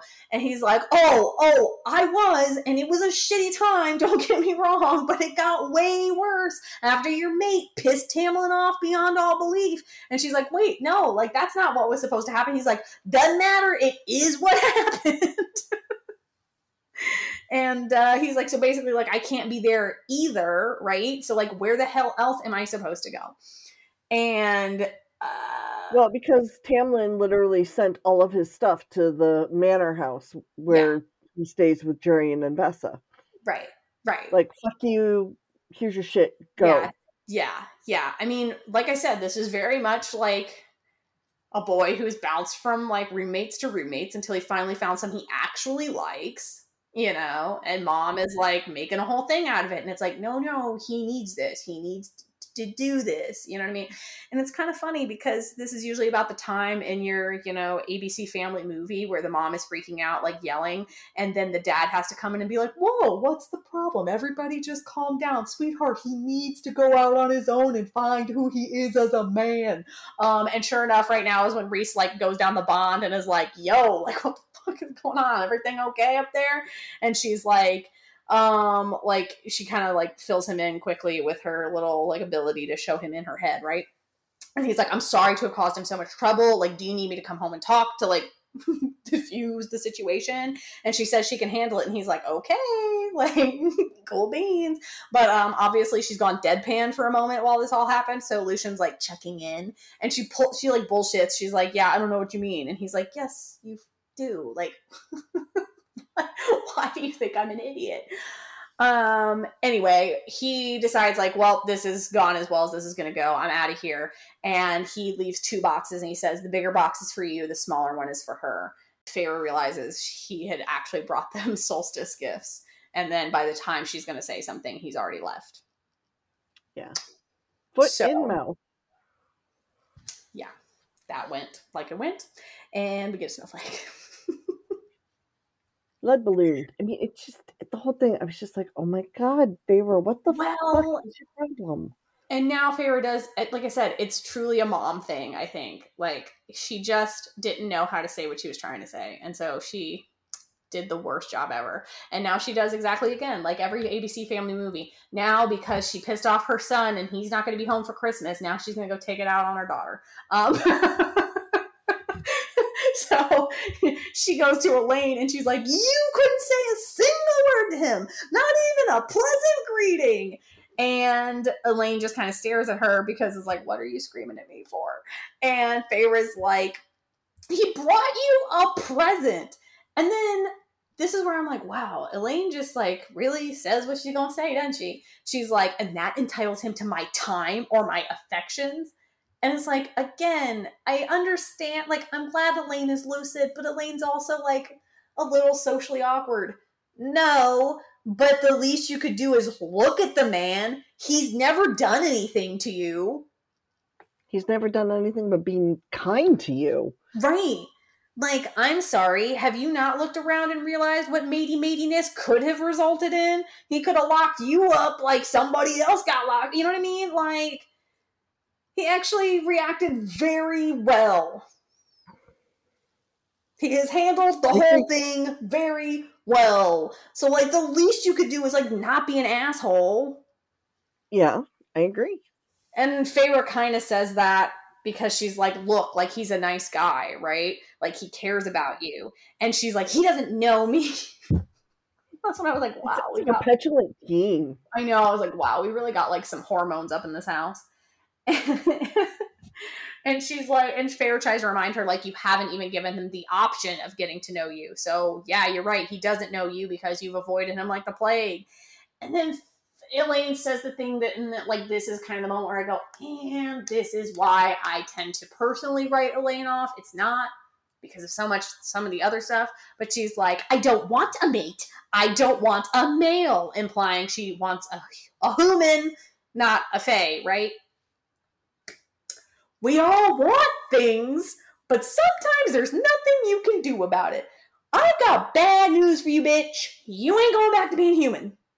Nope. Not happening. And I got bad news for you, too. If you want a human man, go find yourself one. Go find yourself one. But please remember that you're going to live to be like 1,000,000 years old, and he's going to live to the ripe age of 60 if he's got, like, good genes. Like, I don't know what to tell you, Elaine. Like, you're more than welcome to go find a human. There might be one out there who's chill. I mean, Feyre was human when she fell in love with Tamlin. So, you know, it could happen. But you bitching about it is definitely not going to bring Grayson back. And why would you even want him back? You know what I mean? I mean, everybody admits he's the biggest douche canoe on the planet.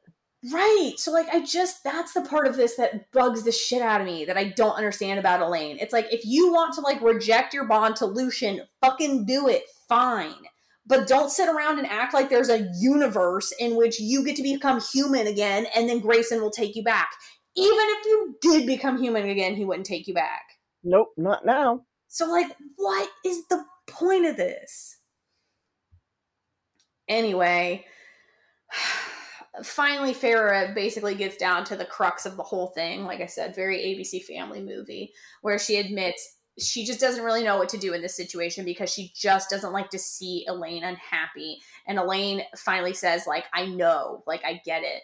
You don't, whatever. But I am. And it's like, okay, fine. And so Feyre is just like, okay, I'm just gonna leave now. And so she walks out, and I guess Mor has probably heard this whole thing, because Mor is just, like, sitting on the stairs, like, want to get a drink? And Feyre's like, yes, please. And Mor's like, do you want my advice? And she's like, I guess so. Yeah, no, maybe so. Yeah, I'm kind of done for words, Mor. And Mor says, stay out of it. She's not ready, and neither is he, no matter how many presents he brings. Basically tells her, like, you know, let him do his thing. Let him get over the whole Tamlin, like, bullshit. Let him hang out with his new buddies in the Band of Exiles. Let him figure his shit out. And then let her do the same. And then they can talk as normal, well-adjusted adults. And I was laughing because, like I said, Mor basically did the part of Dad, where he's like, you just gotta let him grow up, sweetheart. So yeah, but Moore also kind of calls her on her shit and is like, by the way, some of your problem is that you feel like it's their fault that they got turned into Fae in the first place, and well, it's not. You can't fix it, and it's not your fault. Stop trying to fix it. Yeah. And Feyre's like, but I always do want to fix it. And Moore's like, yeah, that's why we love you. That's why they love you. But cut it the fuck out before you drive us all crazy. So finally she's like, okay, fine. Like, change the subject. Like, Moore, are you happy? And that's when I like wanted to punch myself in the face because I was like, wow, we really are going to make like a whole plot point where it's like Moore is unhappy because she doesn't know how to tell everybody she's a lesbian, even though I literally don't think there's anybody here who gives a shit. No, well, I really don't think they do. Anyway, so now that we're talking about family and are we happy, Feyre realizes, like, wait, where is the other half of our family anyway? Like, the boy half? Like, what happened to him? Moore's like, oh, nobody told you? Oh, you gotta see this with your own eyeballs. So they winnow out of there to the cabin. And what does Feyre see in the snow? Forts. What kind of forts? Snow forts. They are having a snowball fight. 3 Illyrian warriors, the greatest Illyrian warriors, are having a snowball fight. And Moore clarifies that yes, indeed they are, and they have done this every solstice since they were children.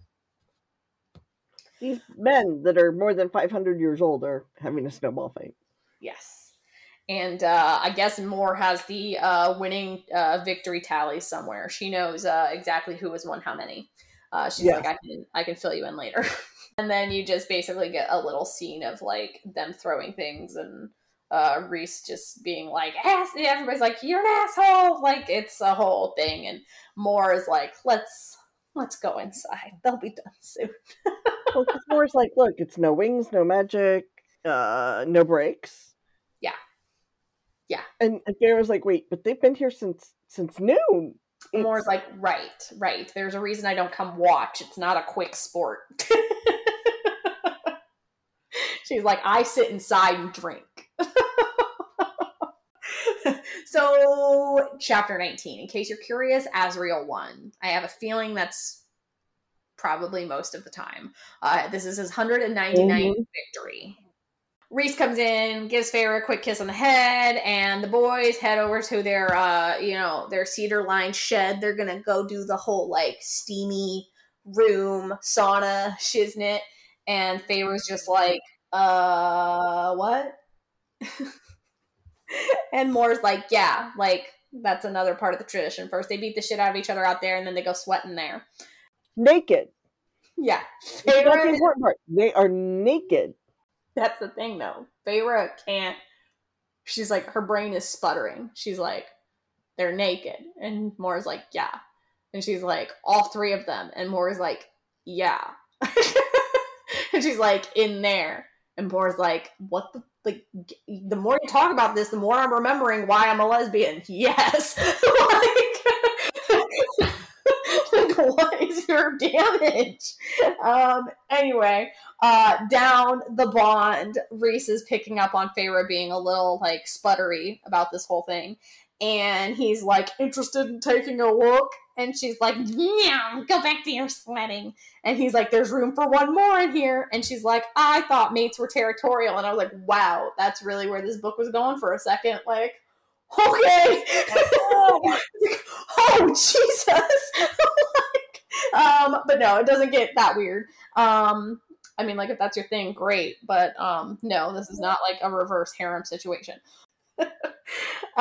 Anyway, the conversation down the bond devolves into like, I'm always into whatever you're into. And Feyre's like, okay, like, I'm pretty sure you promised a wall at some point.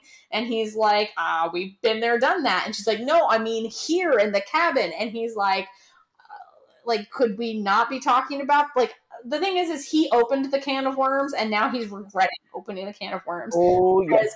One of the big rules is, like, for the love of God, don't get an erection while you're in the sauna with the other dudes, okay? So Feyre realizes this is the case, and Feyre just starts sending him, like, mental images down the bond, and all we know is that obviously that went exactly how we expected, because I heard a door slamming somewhere in the house, followed by a distinctly male yelp, then banging as if someone was trying to get back inside. Moore's eyes sparkled. You got him kicked out, didn't you? And they laugh maniacally about it. And then we get a snowflake. And now we're getting dressed for dinner, and everybody's in their finest. And despite having all the money in the world, Feyre wears the same dress twice. 3 times now? Yeah, I don't know. She's worn it a few times. It's the Starfall gown, which is, great. But they're all dressed up. They have their little toast to the blessed darkness from which we are born and to which we return. Raise our glass, clink, drink. Feyre's like, is that the end of that? And he's like, yeah, did you really want to keep me droning on and on? And I think all she can think is, well, if you were Anthe, then yes, we would have done this for like 4 hours at least. I think that's your problem. She has nothing to measure this against, because her last experience was in Spring Court with Tamlin and Ianthe, and torment and torture that was. Right. So she's like, okay then. And he gives her a kiss, and we just all move on with our lives. And Elaine is looking out the window, and Feyre notes in her head that she looks all pretty in her amethyst-colored gown. And that Az is all decked out in his very nice, all black suit, very similar to like Rhys's.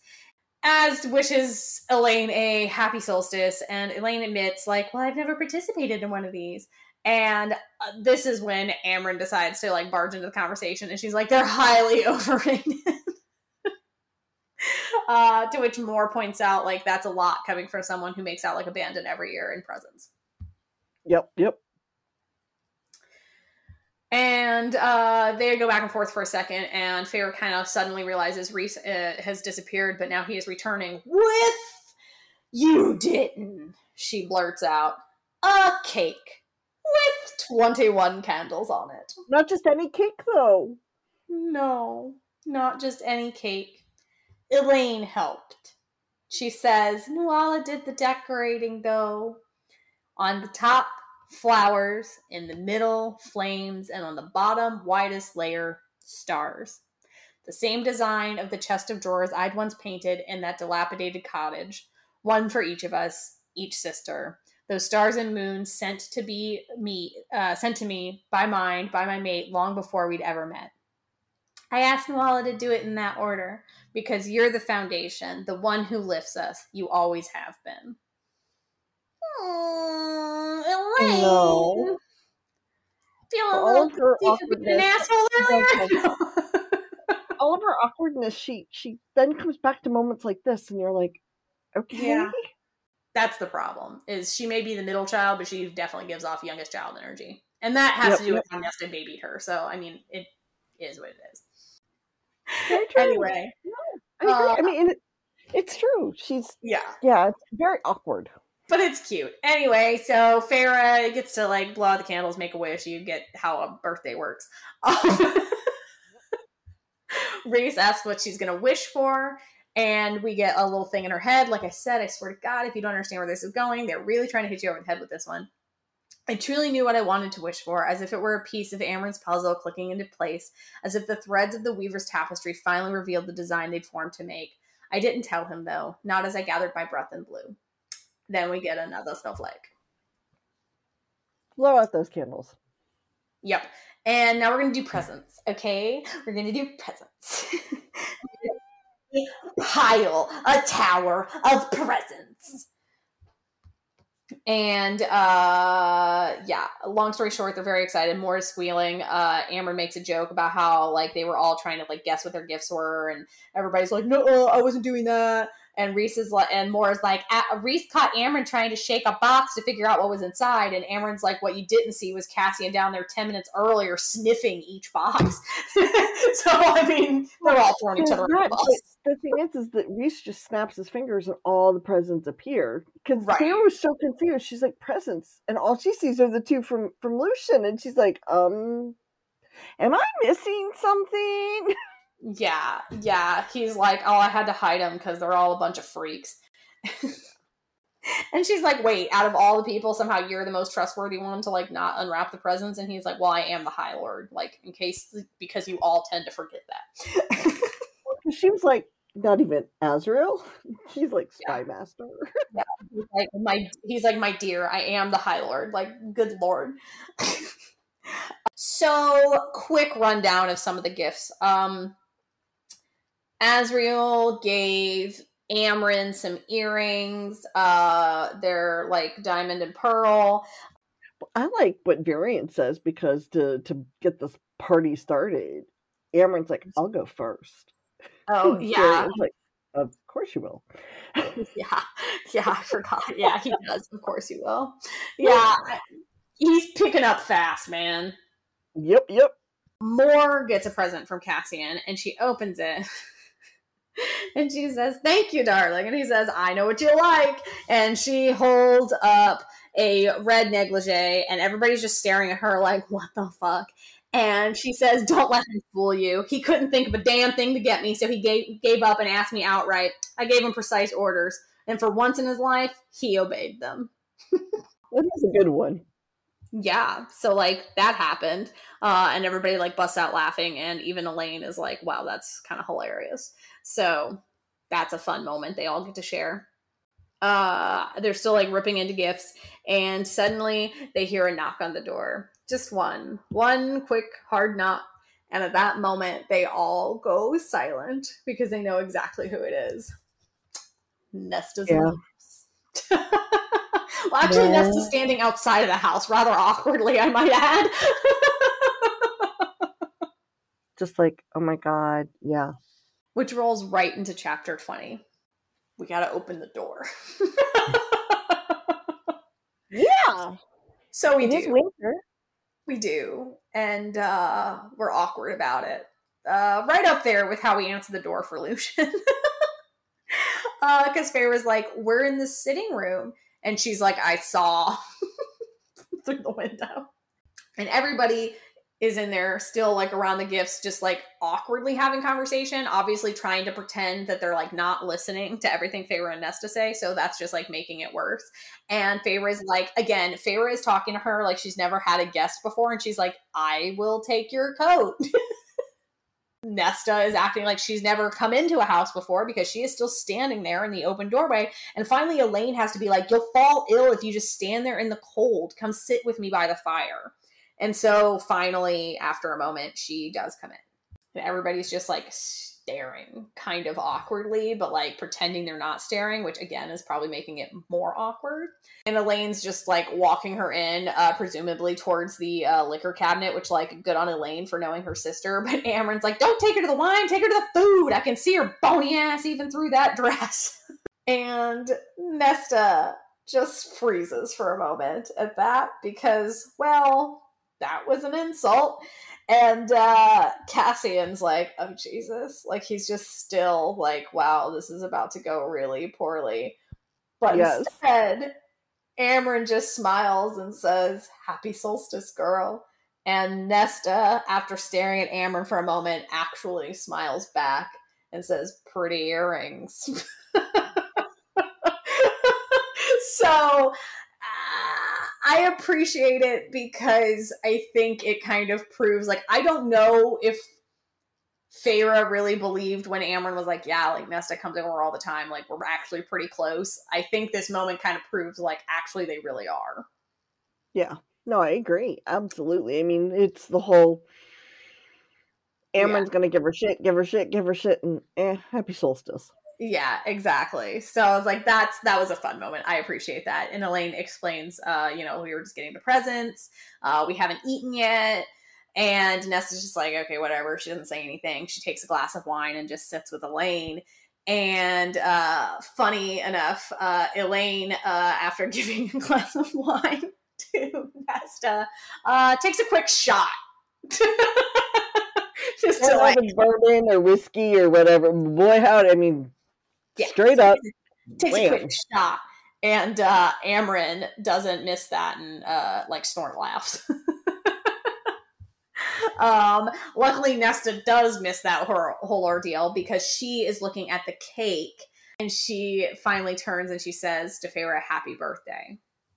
Yep. And yeah, I was like, oh, that's got to be weird because you know they never celebrated that before, but you know that they all knew. Yeah. Yeah. Well, it's hard to celebrate when you don't have the money. Right. And so Nesta just kind of is awkwardly like, you can return to your presents. Like, don't mind me. I'm just here. And Elaine actually gives her one and says, "This one's for you." And Feyre is like, okay, like this is going okay. And so she like kind of says down the bond to Rhys, like, say something, say anything. Like, let's just keep the conversation going before it gets awkward. And luckily, it's that whole Jewish mother. Oh my god! Oh my god! Oh my god! Oh my god! Yeah. She's like, somebody say something. And so finally he does. He turns to Varian, who, like, poor Varian, right? Like, this dude just like, he's like, I just want to be a fly on the wall, okay? Like, shut up. And Rhys is like, does Tarquin host a formal party for the summer solstice? And you know, Varian's like, why are they so fucking obsessed with our summer solstice for winter solstice? Like, yeah, we've been to parties before. I feel like Varian's getting that treatment that like the foreign exchange student gets, you know, like from Japan. Like, do you have a 7-Eleven in Japan? Does it look like our 7-Eleven? Do you call it 7-Eleven? Like, yes. Well, there's that, but at the same time, I think Varian is enough of a courtier that I don't think he's totally like unaware, and I think he probably catches on a whole lot faster than people think he will, and give him credit for. Probably, but like we said, I just feel bad for him because I feel like he's just like trying to be here like not as that. He's just trying to be here as like Amren's date. Please put the title for my job aside. I'm here as a normal everyday person. Thanks. Right. So I'm like, my poor dude just has answered a rather large number of questions about summer solstice for somebody who's a guest at winter solstice, but whatever. Anyway, Mor gives Azriel his gift, and Azriel keeps his mouth shut as he opens 2 hideous blue like hand towels that are embroidered with his initials on them. Mor tries to give Cassian his gift, but he's like totally too busy just staring at Nesta, who is opening her present from Elaine, and it's 5 novels in a leather box set, and Elaine's like kind of cute about it. She's like, yeah, like I went down to the bookshop, you know, the one by the theater, and I asked them for recommendations, and like she said that these are some of her favorites, so I got them. And Feyre's like looking at them, like trying to read the covers from where she's at, and she's like, I guess they're romance novels, I'm not entirely sure. And Nesta just looks through them for a moment and then does thank Elaine. And she says that the words are like stiff and kind of grovelly. And I guess I don't know exactly what we're supposed to do with that, but I think Nesta feels weird because she doesn't want to be here anyway. Right. They've never celebrated this before. Yeah. For anyone. Yeah, she doesn't have gifts for anyone. She didn't probably expect anyone to get her a gift. And now she's kind of probably thinking, well, actually, I should have thought that Elaine would, because that's what Elaine does. You know what I mean? I think if anybody else got her something, she'd be like, well, that's on you, dumbass. Like, why would I think to get you a gift? You know what I mean? But like, maybe Feyre. Maybe. But like Elaine, she's like, wow, that's my sister. Anyway, Cassian finally does open his gift for Mor, and what else should it be than red silk undershorts that basically match the negligee he bought her. I don't know what they're supposed to do with that information, honestly. What a weird power move on Mor's part. But Nesta doesn't even catch on, so it doesn't matter. I agree. It makes you wonder what the fuck Mor's doing, because I don't know, because she likes girls, so I don't understand. No, I'm lost. I don't know, guys. I don't know. But then we get a quick rundown of what Feyre got everybody. Feyre got Amren a special folder for carrying her puzzles. But she also got her a brooch. So that's nice. And then Elaine got a pale blue cloak with armholes, perfect for gardening in the chillier months. Which, again, I think for the night quarters, like all of them. So she'll get some good use out of that. And then Cassian, Azriel, and Mor all get paintings, which is kind of a joke in the fandom all the time, that everyone's always like, wow, I bet they're like, great, what are we doing with these? You know, Cassian and Azriel and Mor are all like, we don't even have houses to put these in. So then we get like a quick list of what Feyre got from people, and Amren got her an illuminated manuscript, ancient and beautiful, from Azriel, rare, vibrant paint from the continent, and from Cassian, a proper leather sheath for a blade to be set down the groove of my spine like a true Illyrian warrior. From Elaine, fine brushes monogrammed with my initials and the Night Court insignia on the handles, and from Mor, a pair of fleece-lined slippers. Bright pink fleece-lined slippers. She won't lose them. Ain't that the truth? And Rhys finally opens his present from Feyre, which is the painting that she had painted of herself in the Ouroboros mirror. But Cassian opens his big dumbass mouth and asks, like, what is that thing? Tell me that's not your new pet. Asshole. That's all I have to say to that. That's asshole. He has nothing to compare it to. He has no idea why she painted that thing. So he's just like, interesting. But Rhys legitimately appreciates it and thanks her for it. And she's like, I have no idea where you might hang it, but I wanted you to have it. And he tells her it's beautiful. And he's like a little choked up about the whole thing. And just down the bond, he's like, you are beautiful. And she's like, so are you. And he says, I know. And now with only a few presents left, they're pretty much down to the ones they need to open from Lucien. And it says, I opened mine to find a gift for me and my mate. 3 bottles of fine liquor. You'll need it, was all the note said. I handed Elaine... I know. I handed Elaine the small box with her name on it. Her smile faded as she opened it. Enchanted gloves that won't tear or become too sweaty while gardening. And she put them aside awkwardly. And I don't know. I just feel bad. Because I just feel bad that, like, I feel bad because I kind of just want Elaine to either, like, give it up or, like, get with it. You know what I mean? Like, I kind of, like if you're gonna reject him, just do it. Just you know what I mean? Stop, beating her on the bush. Piss or get off the pot. Yeah. So... yeah, but then luckily we get beyond this moment pretty quickly because Amren is literally squealing out loud like a little piggy when she opens her gift from Rhys and sees all of the glittery glitterness. Yes. And then Mor hands a present that's still sitting there to Az and says, this one's for you. And Elaine pipes up, oh, that's for me. And when he opens it, she explains she had asked the healer there, Maja, to make a powder for him to mix in any drink. She says, it's for the headaches everyone always gives you since you rub your temples so often. For a moment, he's just silent, and then he busts out laughing, and then everybody busts out laughing, and he thanks her because it's just like that, like, yep, like, good work. Like, yes, I absolutely will use this. Well, and I think it's funny because I think, everybody, I think they all think she's not as observant as she is. And sure. That's kind of one of the faults that they all have regarding her. Sure. And Elaine really, like, in all of her weirdness, all of her social awkwardness that she now has as a high fae, she's so observant, and she always has been. Yeah. And I think that's where people sell her short. Yeah. I agree. And Nesta's just been awkwardly watching this whole time. She doesn't really know what to say. She hasn't said anything. And in this moment, it's just particularly stark that she's just sitting there in silence, kind of awkwardly, while everybody else is laughing, including Elaine. And all of a sudden, Feyre kind of realizes that this is awkward for Nesta because Elaine is laughing with them. She's like part of the us, and Nesta is not. And she remarks that it's as if Nesta were looking at us through some sort of window, as if she were still standing out in the front yard watching us in the house.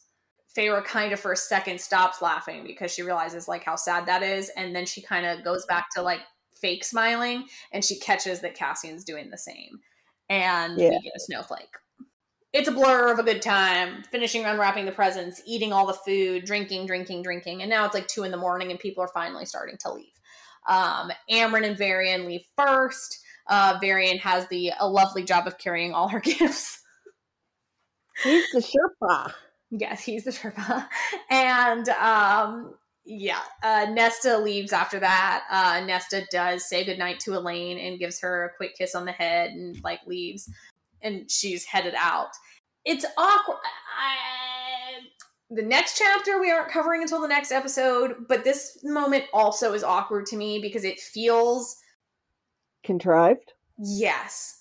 So when she goes to leave, Feyre follows her to the door and gives her the money because remember she had said like if you want your rent, then like you got to come to Solstice. And it's not like Nesta asked for it. It's not like Nesta was like, look, I came, where's my money? That's not what happened. She just got up, ready to leave. She didn't even leave first. Amren left first. Then she was like, cool, here's a good time for me to go. Bye, Elaine. Thanks for the present. Mwah, I'm out. And as she heads to the door, Feyre comes to her, gives her the money, says, as promised. And Nesta takes the envelope, but she doesn't say anything. I mean, she doesn't thank her, but she also doesn't say anything snarky. She just kind of looks at her and takes the money. And then she goes to leave and she like turns and leaves out the door and the floorboards thudded behind me. And then I was being gently but forcibly moved to the side. It had happened so fast, I barely had time to realize that Cassian had gone storming past right out the front door to my sister.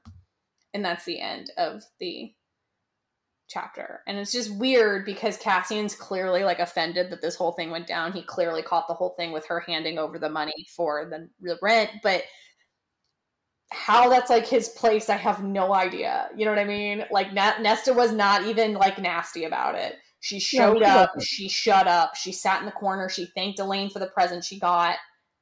She wasn't the first to leave. She didn't ask for the money. She left. Like, I get that she wasn't super pleasant, but like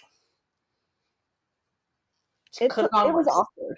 Definitely awkward though. Yeah, but it could have gone worse. Anyway, that's the end of the chapter and the end of the section we're going to cover here today. So, really rapid fire because we are all tired and we have more chapters coming later this week. Kim, hit us with your songs. Okay, so we have, I'm not going to lie, there are several songs here. Anybody listening who knows me knows that my favorite holiday is Christmas, and so any excuse to listen to Christmas music and match it to things is going to happen, and I'm going to take great pride and pleasure and joy in it. Even if it is July, I don't care. So yeah, we have some songs. We have a lot of songs, so bear with me, people. That's all I got to say. Song 1 is Please Come Home for Christmas by Bon Jovi. It's when Feyre is at the bar convincing Nesta to come. 2 is Winter Winds by Mumford and Sons. It's Rhys and Moore walking along the ruins of the River Manors. 3 is The Price of Our Freedom from Arcane, the League of Legends soundtrack. And it's Feyre shopping with Elaine, and they're in the Weaver shop, and the Weaver's telling her story about her mate. And then song 4 is The City Needs Healing, again, Arcane League of Legends soundtrack. It's Feyre at the gallery getting busted by Racina, the whole awkward, it's for sale, yada, yada, yada. Song 5 is Once Upon a December by Blackmore's Night. It's Rhys talking to Cassian and Azriel in the townhouse in the bedroom. You know, the doll's bedroom, basically. Doll furniture. Tiny. Song 6 is The Holly and the Ivy by Mannheim Steamroller, and it's when Rhys is looking at Feyre on Solstice Eve, and Amren kicks him and is like, dude, you're going to make me puke. 7 is White Christmas by Bing Crosby, when they're all gathered in the sitting room and they're watching the snow and it's that Christmas card Norman Rockwell moment. Song 8 is Oh Holy Night by Josh Groban. Again, the toast to the solstice. Yeah. Song 9 is Joyful Joyful by Casting Crowns. It's when Favor wakes up on solstice morning, aka her birthday. Song 10 is Birthday Girl by Lizzo. I wonder Kinda why. Kind of obvious. I hope everybody understands why I picked that. Song 11 is You'll Shoot Your Eye Out. Yule being spelled Y-U-L-E, which is very funny. It's a very punny play on words. By Fall Out Boy, and it's the Bat Boys at their snowball fight. Song 12 is Old Friend, Arcane League of Legends soundtrack, when Lucian arrives at the townhouse on solstice morning. Yeah. Song 13. No, it really could have. That was so awkward on so many levels. Song 13 is Memory, Dead Winter, Dead Intro by Savatage, and it's again Lucian visiting with them when they're talking and Elaine has left and he and Feyre are kind of snarking a little bit, having for the first time a kind of more meaty conversation as well. Yeah. Song 14 is It Came Upon the Midnight Clear. I went with Pentatonix's version, but pick a version. I don't care. The Family Gathering at the Toll House on solstice night. Song 15 is Father Christmas by Harry Grayson Williams. Again, the family gathering, the bringing out of the cake, the opening of the presents. And then for a more upbeat celebratory sound in the background is Linus and Lucy by the Vince Guaraldi Trio. Because it's a happier sounding thing going on. Song 17 is Thankful by Josh Groban, and it's When Nesta Arrives. And song 18 is The Bitch Is Back by Elton John, and it's Nesta during the celebration, but I mean, not really. She was well behaved, but definitely. It's more like everybody's perception. It's the perception that everyone else is having, not necessarily Nesta's actual behavior. It's kind of those are, but yeah. I love it. And we do have one TikTok. It's from our friend Michaela at Book Nerd or at Jude Greenbrier on TikTok. TikTok's weird. I don't know which one it is. Good luck. We'll link it in the show notes. But anyway, she did a quick TikTok about Nesta at Solstice that I thought was funny. We thought we'd share. And then speaking of TikTok, here are all of our socials. We do them at the end of the show, so here they are. Website at MassiveFansBookClub.com, Facebook at Massive Fans Book Club and Podcast, Twitter at Massive Podcast, Instagram at Massive Fans Podcast, Pinterest at Massive Fans, and TikTok at Massive Fan Pod. But also, you can just look at them in the show notes. And that wraps it up. We will be doing another chunk of chapters for you in another episode before the end of the month. Keep an eye out on that. And that'll finish the book, too. That'll finish the book. We're getting to the end, guys. Oh, my gosh. And then we're going back to Crescent City. Yep. All right. Hang in there. But until next time.